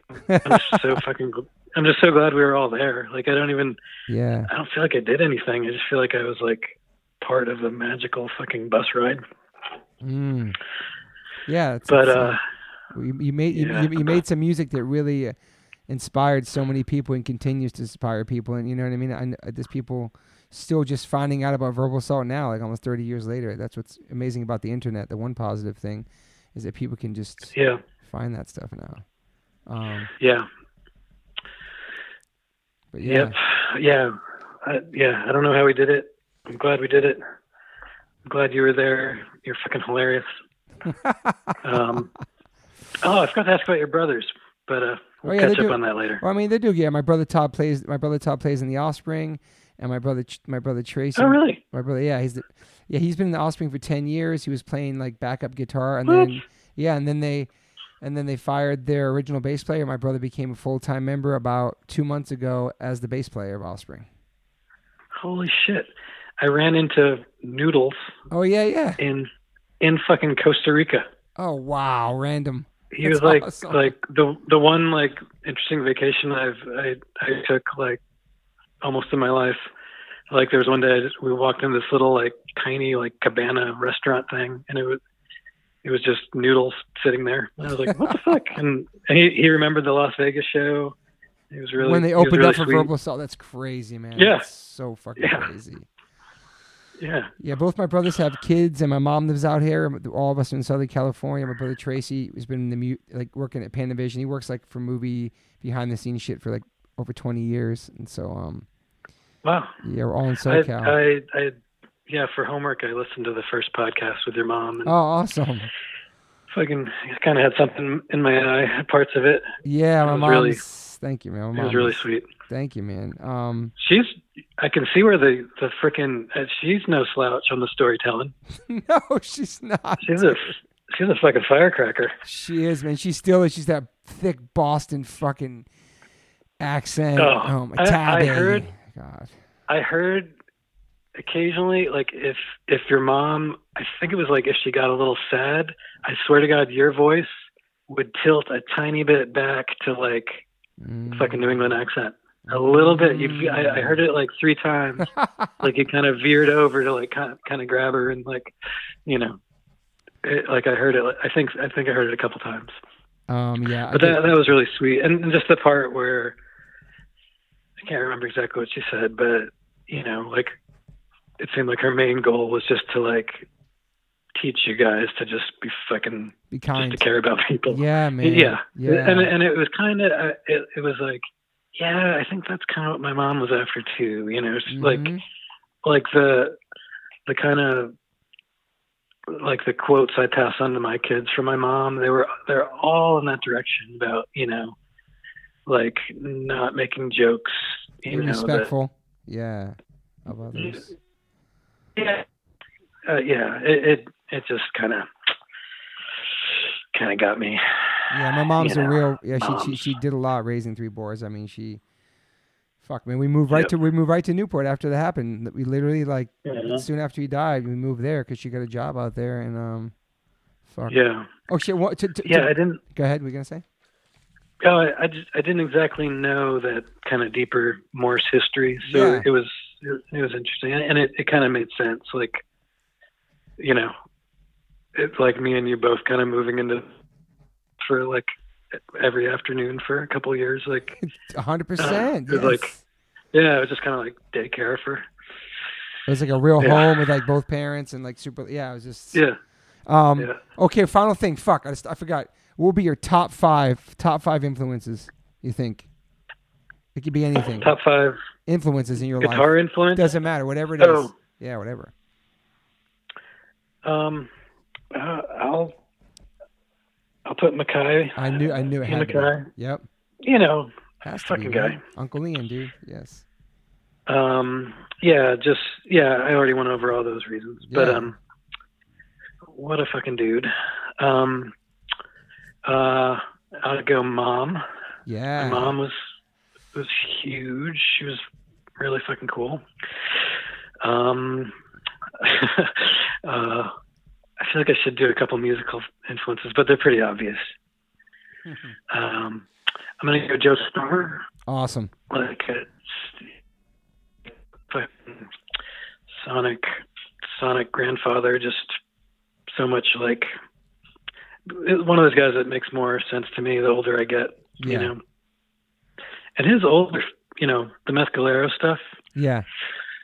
Don't sleep on that, man. I heard some of that shit later on too. It was really good. You're totally right. I honestly listen to that more than the Clash nowadays. Wow. It's fucking beautiful. Yeah. Let's see. Oh, I'm kind of losing track. So Ian, Joe Strummer, your mom. Yeah, top 3. That's great. Yeah, that's awesome, man. Yeah, Ian was definitely in my top. Him and Kevin Seconds, father figure types for me for sure. Man. I gotta give a shout out to Kevin. Kevin and Ian were sort of like my cool uncles. Yeah. Or like my cool gay dads or something. They were like, they're kind of big too. Like Kevin, he really put the mittens on our hands and kind of pushed us out the door. That's why Ian recorded us. Yeah. Okay. Got you. I think, you know, because Ian wasn't recording bands from out of town was his thing.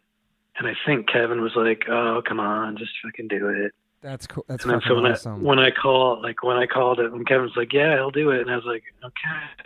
Like, I remember the day I called Ian fucking so vividly. I remember like going up to my mom's room using the green dial phone, like fucking, like, you know, dial like 70324, and I would chicken out, like I start over, and then like finally did it, and he picked up the phone, and like I'm sure my voice fucking cracked, like, oh, hey, you know, and he was like, you know, he was like kind of grumpy, but like we made a date. He sent me the note, I think, from that phone call.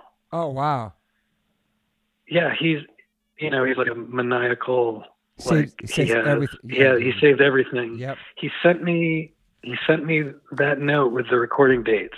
It was like November 28th, you know, through the 30th or something was like the window. And he found that note from that phone call and sent it to me. He was like, wow, dude. Yeah. He's got Discord's like a museum. I've been there several times hanging with him and just the tour and everything. And it's so much history in there, man. It's insane, man. Yeah. I haven't been there since he started doing all the archiving. Yeah. So I can't wait. What like like in the dictionary of like a pure punk rock DIY, if it had to be a human, it'd be him. Like everything about him is just so real, and even to this day, is living the exact same way. It's unbelievable, man. It's incredible. Yeah. Yep. He basically picked his path when he was like 17 years old, and it's just been like, yeah, it's fucking amazing. Incredible. What are you gonna say? What are you gonna say, Pete, about Ian? Oh, you were gonna say something. I pulled back. It's all good. Well, I guess we can end it on Ian MacKaye is awesome, and you're the first person ever on this podcast to say MacKaye, not McKay, because you know how to say it.